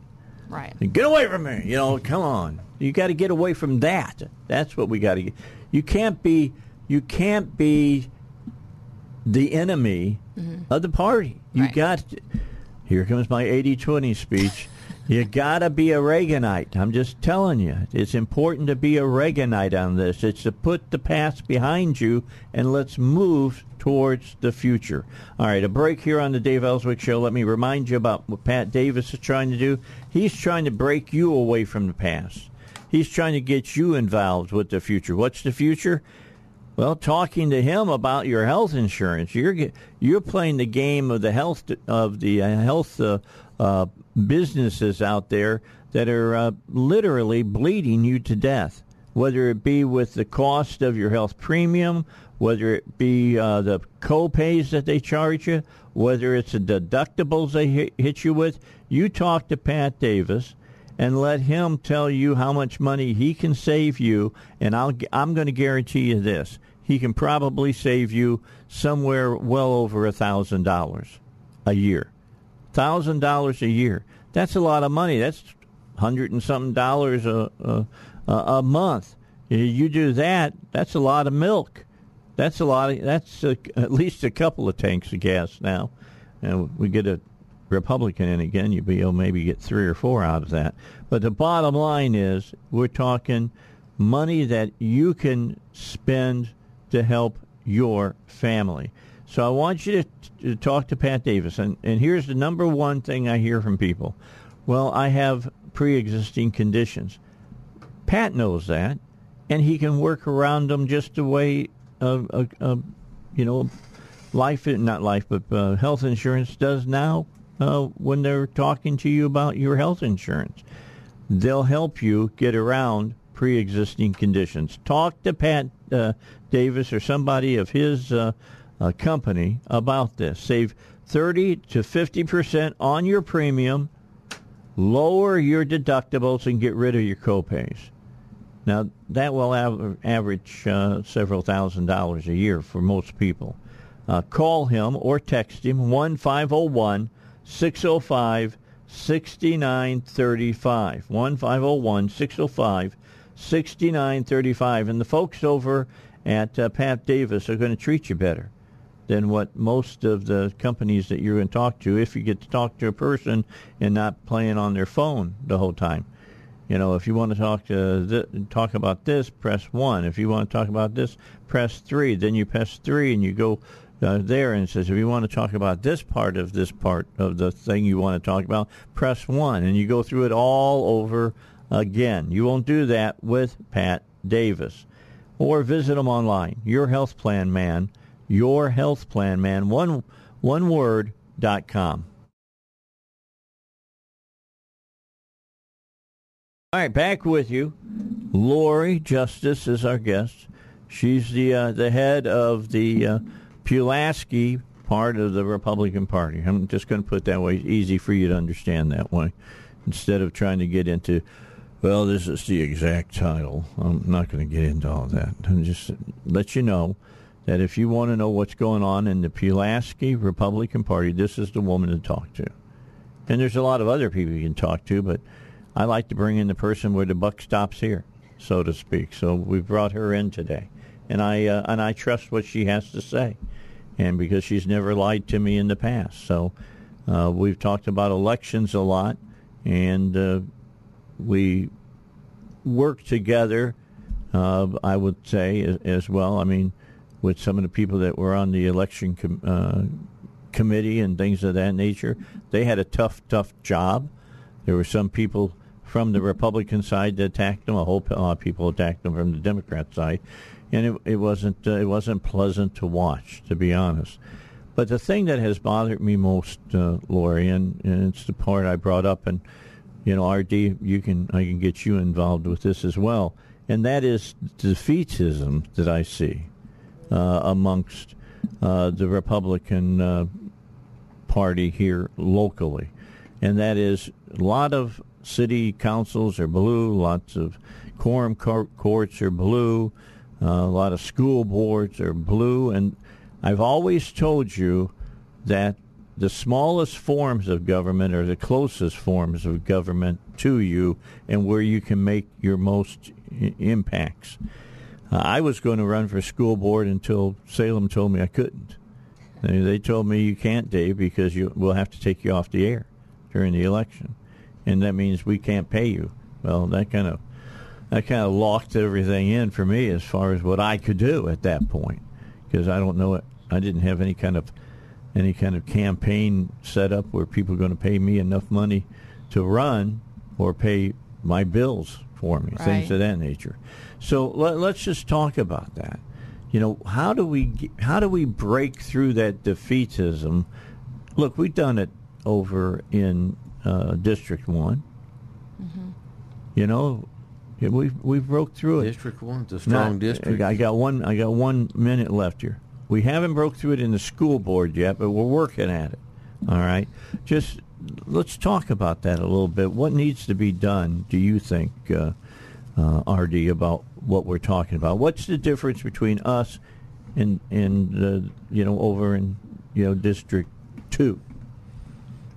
Well, District 2's turning around also. It's just more people have to get involved, and we have to have a And how did you do that over in, for instance, Cabot? Well, we called our friends and neighbors. We had Lincoln Day dinners, and I think Lincoln Day dinners are a great thing because at Lincoln Day dinners we invite people from church, we invite people from communities, we invite our business people, and they get to come together and they get to see people from the Republican Party and the Republican Committee, and it's easy to get them involved once you expose them to it. All right. Keep that thought. We'll come back. We'll talk more about it. Lori, thanks for coming in. Stay with us. We've got more coming your way after the news. All right. I'll be there tonight, just so you know. My problem is I forget. All right, I'll start trying to text you. Yeah, text me and say, hey, don't forget. Yeah, when Jennifer slaps me and tells me I got to go, I'll text you right after I'll I be get there slapped. tonight, all right? 7 o'clock tonight. Still over there by the library? Yeah, I believe it's going to be at the library tonight. I'll Okay. let you know for sure. Chick-fil-A's not open yet. I keep waiting for it to open because then I can go to the meeting and then I can go to Chick-fil-A. They got a new sandwich but I digress. Let's get back to what we were talking about. And that I want to talk about. And if you're here in Pulaski County and you're a conservative, how come you're not coming to the meetings? That's if right. you haven't been? Why aren't you part of it? Yes, sir. Could I do a little description of what a conservative is? That's a word that Yeah, people go ahead. throw around, a lot. And I think really the Republican Party, most people in it are socially conservative. I'd have to give them that. But to me, conservative means that you're for a smaller government, less expensive. You're for lower taxes. You want to cut the budget in the city, county, and the state. And you want to cut social programs that discourage people to work. And you want to come up with policies that promote personal responsibilities. To me, that's what a conservative is. And we have a lot of Republicans, but we don't have that many what I would call conservative Republicans. That's what we're working on. We've turned this state pink, but now it's time to turn it dark red. Mm-hmm. Well, and it's time to cut some taxes and cut some programs. Right. Well, and Dave pulled out just what I was thinking about, which is the platform. We have a platform, and Can I read it real fast? Yes. Let me go through the principles, all right? Let me give you the principles. If you are a true Republican, you believe these principles, and you stand for these principles. If you don't, you need to check what you call yourself. 1, the power of faith in God Almighty and one's right to personal prayer and collective worship. 2, the sanctity of life. 3, individual responsibility and initiative. 4, individual freedom and liberty secured by a limited government, which you just were talking about. 5, private property rights. 6, lower taxes to produce economic growth. 7, strong national defense. 8, the personal right to own and bear arms. 9, the equal and just enforcement of the law. And finally, separate and independent branches of the government. That means 3 independent branches of the government. Keep that in mind. Right. So that's what we believe in. And I went to the state meeting the other weekend, and I was stunned that we couldn't even come to an agreement and push forward that you have to be a registered Republican to run as a Republican. Right.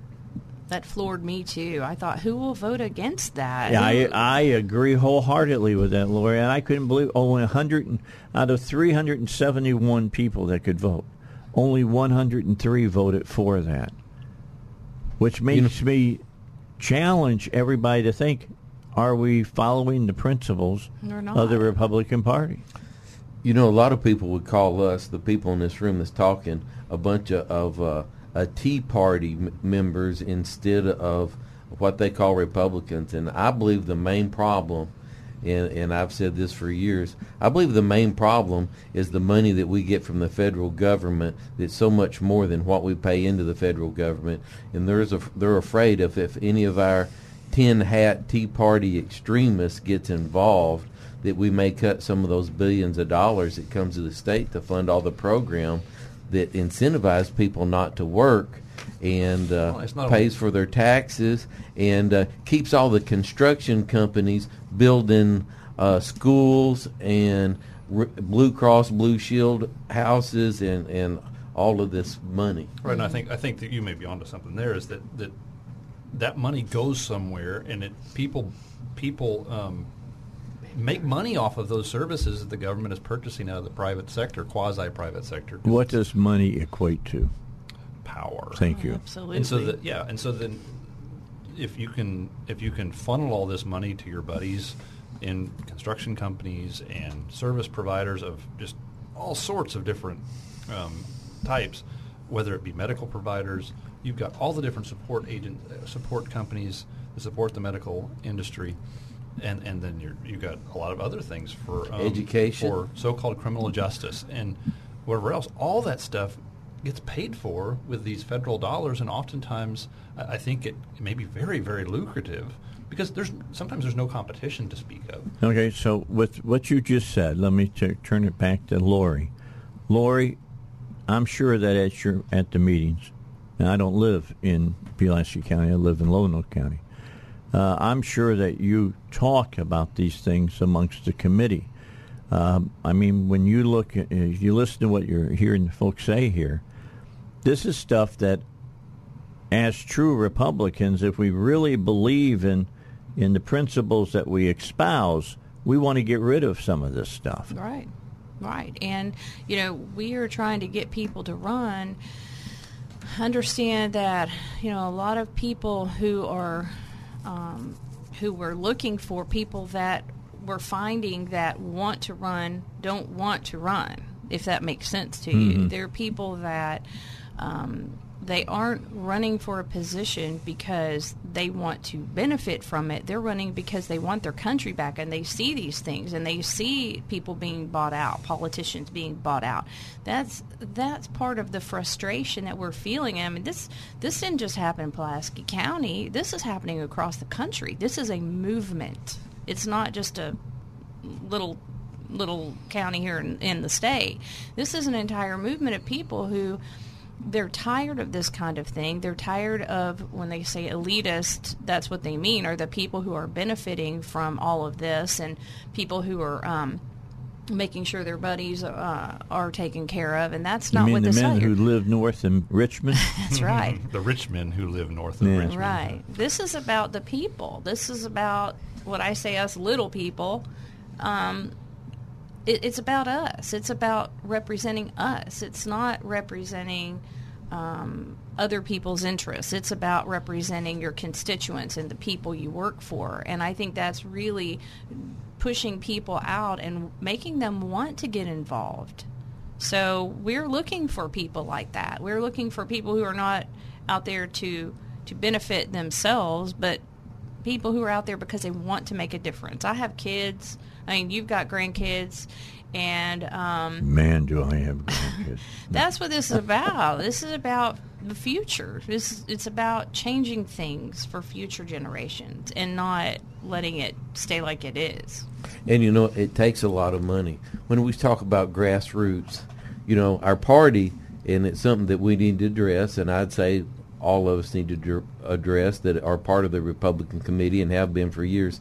They just really raised the price to run for any state position. I believe they just about doubled. They did double it. They doubled most positions. And I think when I wrote a check to run for Senate, I think seemed like it was somewhere between $5,000 and $10,000 to run for state Senate. And on the race, to run a decent race for state Senate, you're going to spend $150,000 to run for a Senate race. And then if it looks like that you're one of these Tea Party type Republicans and it comes down to the last month and you're ahead, then these construction companies and all these concrete companies, they'll peel out $1 million to try to turn it around in the last 30 days. So we have to we have to get people involved. We have to give a positive message that less government is better government. That's the only way to make government more efficient, is to make it smaller. Right. And we've got the right message, but then we have to raise money and we have to fund these people. That's right. And, we've had a situation where we have some legislators that they don't want to participate in our committee because... How come? Well, I think they see us as radical or whatever now, but we're not. We just believe in accountability, and we believe in those principles that you have right in front of you. And those are not suggestions, in our opinion, that we should all agree on that. So they're not like the Ten Commandments. They are the commandments, correct? They are. I mean, that's when you say what 10 we believe. Commandments, that's what it means. It's not 10 suggestions. Right. That's what we should all believe. That should be the common ground that we have right there. Okay. That's all right. Go finish. Well, I'm just saying that, that is what we should all be able to agree with is the principles, the platform, and that should be more than just a suggestion. All right, Buddy's on the line. Buddy, how are you? Welcome. And you had a point that you wanted to make. Buddy, are you there? Hey, Dave. Yes, sir. Okay, you're up. Okay, sorry. I just heard you guys talking about running for office, and of course, RD ran, and I ran, and you were talking about how difficult it was to get people who want to run, but are not, it's not the way it used to be. So in other words, it's like this. People ask me, and I'm sure they ask RD the same thing. Hey, buddy, when are you going to run again? Brother, you need to be up there. You need to get your name out there. You need to do it. You need to go. And I'm like, been there, done that, got the T-shirt, and really don't want to go back. Mm-hmm. So I truly get it from an experiential standpoint. I know RD does too. And so it is harder now to get good, honest, moral, righteous, credible people to run because the system has so corrupted it. And that's exactly what you're talking about. So I just want to say I get it, and you guys are right on point, right on spot. So, I don't know what the whole answer is, but, for me personally, if God tells me to run again, I'm going to run again. If he doesn't, well, then I'm not. But, again, that's me personally. So I get it. I just want to chime in on that because I get exactly where you guys are because I've been there experientially, and it does make a difference. All right. Thanks a lot, buddy. Appreciate you for what you have to offer to us today. And Go I'll ahead, Lonnie. Point out, I understand, too. I ran for JP last time. And so I get what Buddy's saying. I ran for JP. I did not win my race. It was difficult. But I'm going to tell you, one thing that I did not get was help. I got a check from my committee. I was on my own. That's right. That was exactly it. I mean, okay, so I've never run before. I don't know what paperwork I'm supposed to file. And you have to file financial disclosure and multiple things. My primary opponent was in our committee. He never filed a financial disclosure. He didn't even know he was supposed to do this. So we've created a candidate assistance committee to help people, to walk with them, because the people that we're recruiting, a lot of them have never run before. They don't know what to do. They don't know how to raise money. I didn't know how to raise money. I was told you got to raise $20,000. Well, how do I do that? I don't know people with $20,000. They need help, and Buddy has a point. You've done it before, you've lost, and it's difficult. And so that's one of the things our county committee is trying to do to help get candidates, is to have this campaign assistance committee help them the whole time throughout the entire process. And we also lowered our fees for filing, and we did catch some flack over that from some people that didn't like that. But we lowered our JP filing fees from $500 down to $250, because our argument was that if you want somebody to run in a Democrat-held district, they don't want to put up $500 because it may take 2 or 3 cycles to get that district, and you can't expect them to do that. All right, let's take a break, and then we'll come back and we'll talk further about this. And we will see what you have to say about when it's all. It'll give you something all with a water cooler to talk about. I'll guarantee you that this is what this will do. What I try to do is to get you started into talking to each other. Each other. You got to do that. All right. Give each other a little bit of grace and talk to each other. Don't forget about Hillcrest Designer Jewelry, located at 3000 Kavanaugh, Suite E. They're open Monday through Saturday, 10 to 6, as I like to mention. Right now, people are thinking about getting married. They're getting married. They're thinking about getting married. If you need a wedding band set, if you need an engagement ring, go out to a jeweler that you've been to before and say, I want this, I want that. This is the setting. This is the type of gold. This is the kind of, gemstone, and find out how much they want to do that with you. Or just pick one off the display case. I really like that one. And then, get the information on it and bring it back and let Eric look at it. Just look at the information. If you can get a picture of it, that's even better. And he'll tell you that he'll save you 10 or 20% on it if you just bring it back to him. And, 20% off of an engagement ring can be a significant amount of money. So go see Eric over at Hillcrest Designer Jewelry. Save some money. Get the best-looking jewelry possible. Get the highest quality of jewelry possible at 3000 Kavanaugh, Suite E, open Monday through Saturday, 10 till 6. What Lori is saying, if you're a conservative, if you consider yourself a Republican, why aren't you involved with the committee if you live here in Pulaski County? Whether you're off in the west side or wherever you might be down in the southwest side. Right. But the bottom line, everybody's got to get involved and bring their talent, as you said, to the table. Right. That's the way we win. Across the state. That's what are we talking about as far as membership? How many people are coming to the meetings right now? Right now we have anywhere from, I'm going to say generally around 80 people to 100. We had 130 last month when we had our. That's pretty good. We had our cookout. It depends, because summertime it tends to go down. You got a lot of people on vacation. Well, so yeah, it should of pick course. up now. I'm going to It's say 150 100 degrees out, and people may not want to be. It's hot. Your tires are melting to the road.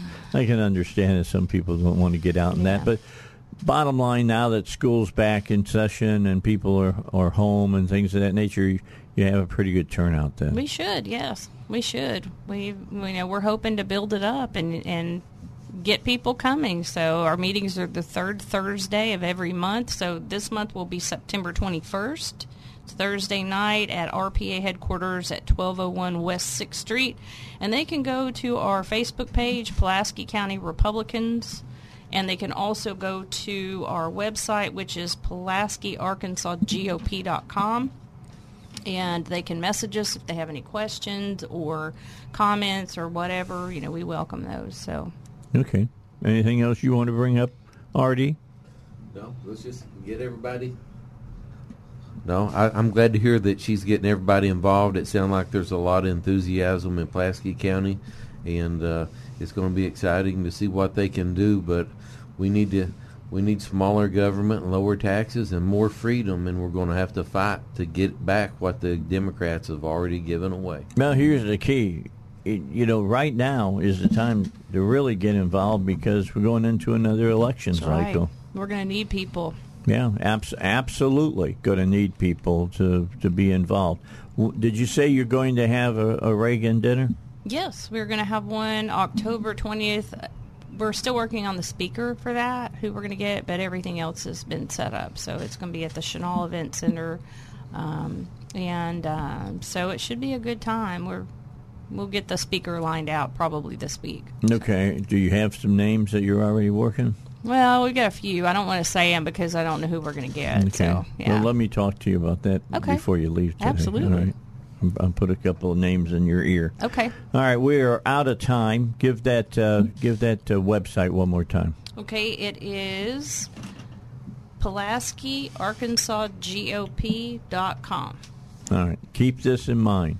No change will happen if you don't change and get involved. If you've been involved and you got upset and you didn't like the way things worked, come on back and work within the structure that's there now. You can do it. You can do it. And think about the principles in our platform and how you can help make those principles that are adhered to in Pulaski County. Right. When's the last time we had a red mayor? Have we ever had a red mayor? Depends on what your definition is. Okay. When's the last time we've had a real conservative as mayor here in the city in Little Pulaski County? Yeah, that's right. I don't remember one. All right. I've only been down here for you guys. Either. Okay, I moved down here 30 years ago. So it's time.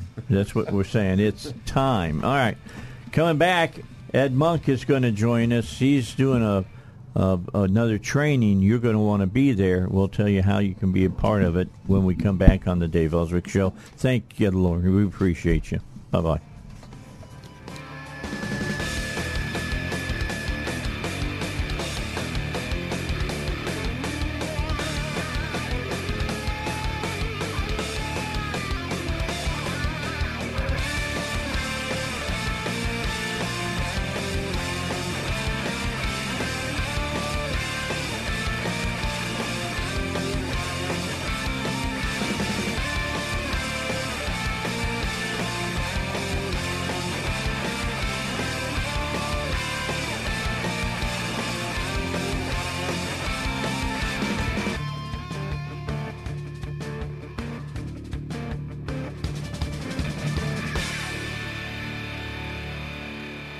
Of the Dave Elswick Show. Over the weekend, a guy walked in to a dollar store, I think it was, and with an AR-15 and killed 3 people. Being involved in an active shooter situation should be a rarity, but as sad as it might be, it's not as rare as it should be here in our country at times. And with that in mind, I've asked Ed Monk to join us again here on the Dave Elswick Show. Plus, he's got a special class that's coming up tomorrow night that I want you to know about. And I want you to be part of this class. It's important that you be prepared. Here is the thing that I always learned from sports. You do perfect practice. You don't just practice. My dad always impressed upon me, if you practice something the wrong way, you'll do it the wrong way when you are called upon to do it. So perfect practice makes perfect. And so when you do it right until you get it to the point that when you do practice it, you do it right all the constant. It becomes automatic. It becomes muscle remembrance, basically. It's the reason why you do, all the things that you do in the military. And you'll hear somebody in the military from time to time when I'll have them on, and I'll say, how did you survive that? Well, I just fell back on my training. And because they fell back on their training, they did a lot of right things that saved their life. Correct, Ed? Yeah, you want your muscles to be wired So like an NBA player, when there's 2 seconds left on the clock and they're 1 point behind and they receive a pass, they know I got to do a jump shot. Yeah. Well, they don't tell every muscle in their body what to do to perform that jump shot. Just They've already does it. done 1,000, 10,000 jump shots. They just make the split decision, execute jump shot, and their body does it because it's done it correctly so many times. Okay, so and that's what we want. I want you to listen to what Ed has to say today, but I also want you to go to his teaching. And then I'd also like you to go out and practice what he's going to teach you so that it becomes second nature that you do what you're supposed to do. Look, I know what to do if somebody points a gun at me. I know to point back and shoot, okay? I understand that. But I'll tell you something else. I don't go to the range enough that I can be absolutely sure that I'm going to hit the target that I'm going to shoot back at. Like in Texas, there was that guy in the church. There was somebody shooting. He stood up, took one shot, and took the guy down in the middle of a crowd. But he was good enough that he could confidently take that shot and not hit anyone else. And that's the key. You don't get that kind of confidence unless you've done it time and time and time again. There aren't very many people who are that good. My little brother is probably one of those people. He could probably take that shot, one shot, and drop the guy. I'm not that good, I don't think. If it was closer, I maybe could, but my little brother's probably that good. And then let me fill your bloodstream up with adrenaline and see how you do.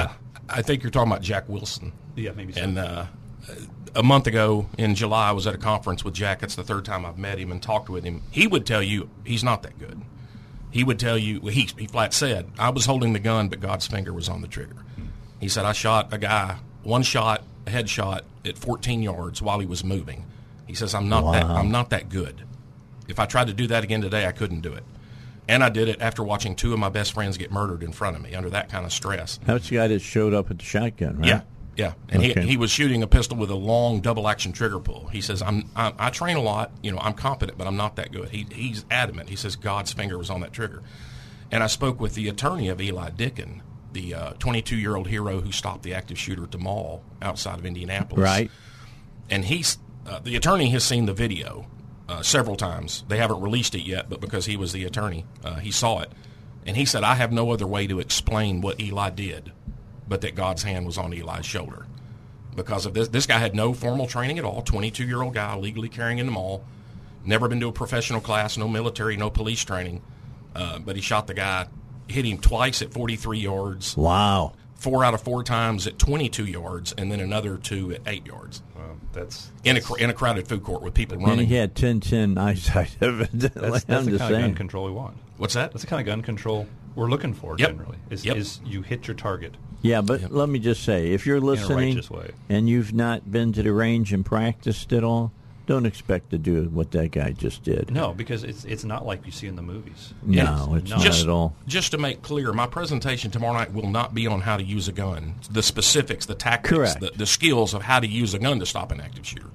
It'll be on the active shooter problem and what no one's addressing about it. We talk about it all the time, but no one addresses how they act in different places, therefore how we can best respond, and the importance of math and time. All right. So you talked about perfect practice, right? Right. So in most schools, the drill is turn out the lights and lock the door. Well, those are 2 easy tasks. I flip light switches every day of my life. I turn locks on doorknobs.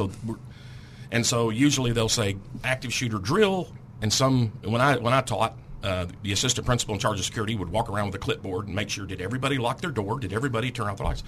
We are practicing perfectly. We're executing the plan perfectly every time. But what they're not saying is just simply locking your doors and turn out the lights will get your kids killed. Because that's what happened in Parkland. So even if you're doing a drill every month and you're doing exactly what you're being told to do every month, is that action in your plan going to save the lives of you and your kids? One of the big problems is schools are doing plans that are easy to drill on the days that the shooter doesn't show up. They're not doing a plan that'll save lives when the shooter shows up. And that's one of the big problems that we'll talk about. I would say the plan that'll save kids' lives when the shooter does show up is that you have members of the faculty that are armed. Well, if there's staff. A gun, it doesn't matter if they're a teacher.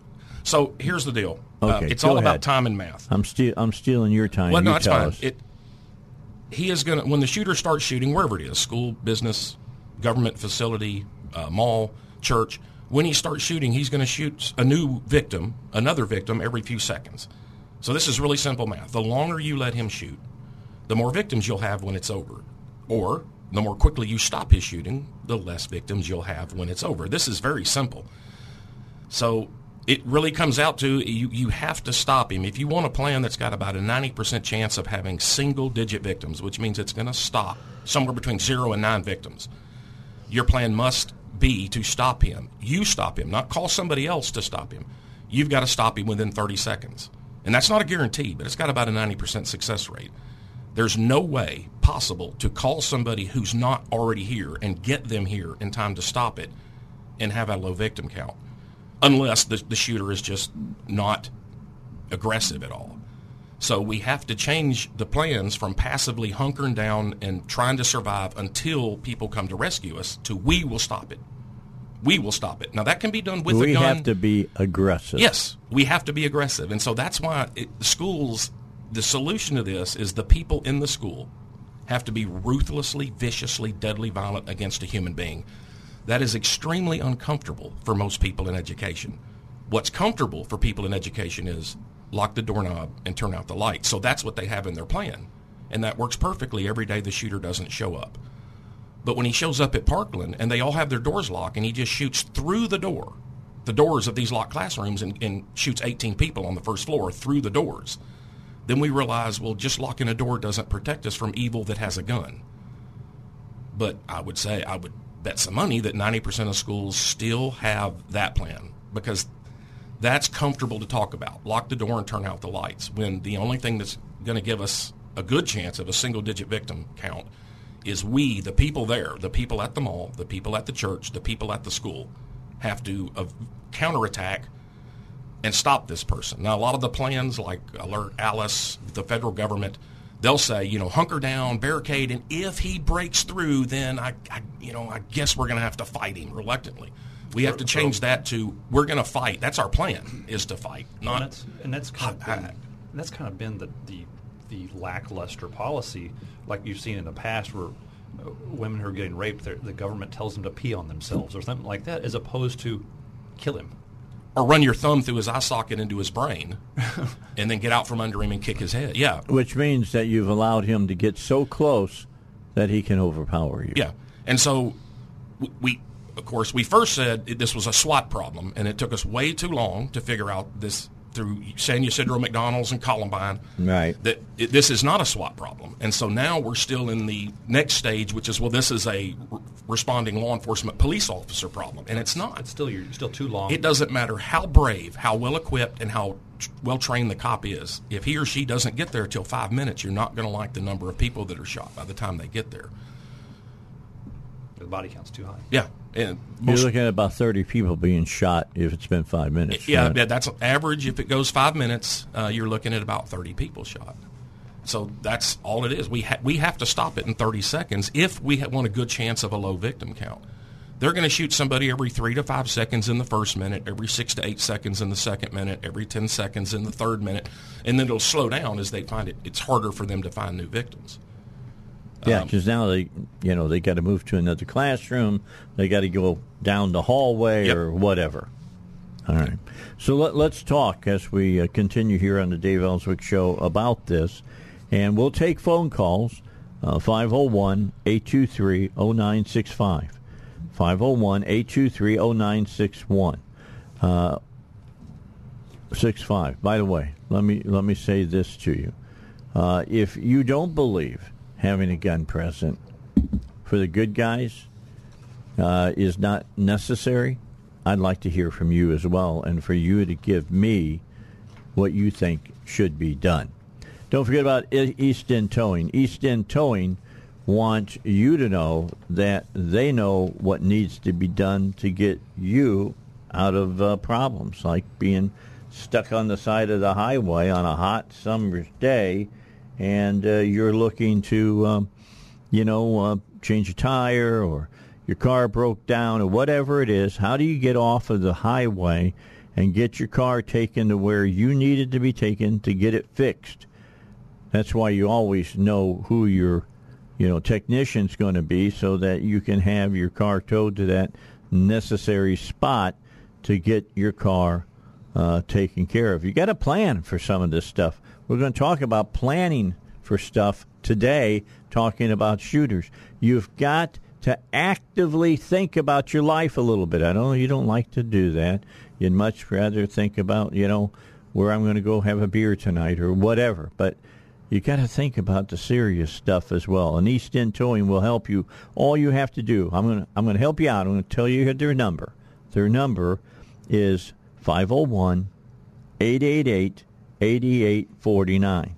501-888-8849. Put that in your cell phone as soon as you can under towing. And then when something happens, just hit towing and then hit the number to call East End Towing and have them take good care of you.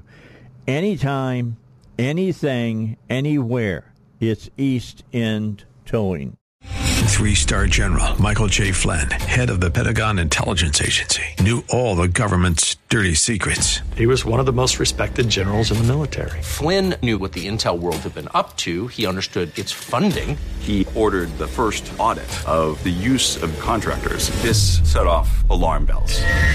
The explosive new documentary, Flynn, Deliver the Truth, Whatever the Cost, uncovers the facts behind this scandal. Flynn told the truth. He was the most dangerous person for Donald Trump to hire. I find out the worst enemy that I'm going to face in my life is right here in America. They took my assessment and they wanted me to change it. And I was like, I'm not changing it. They had to get rid of Flynn.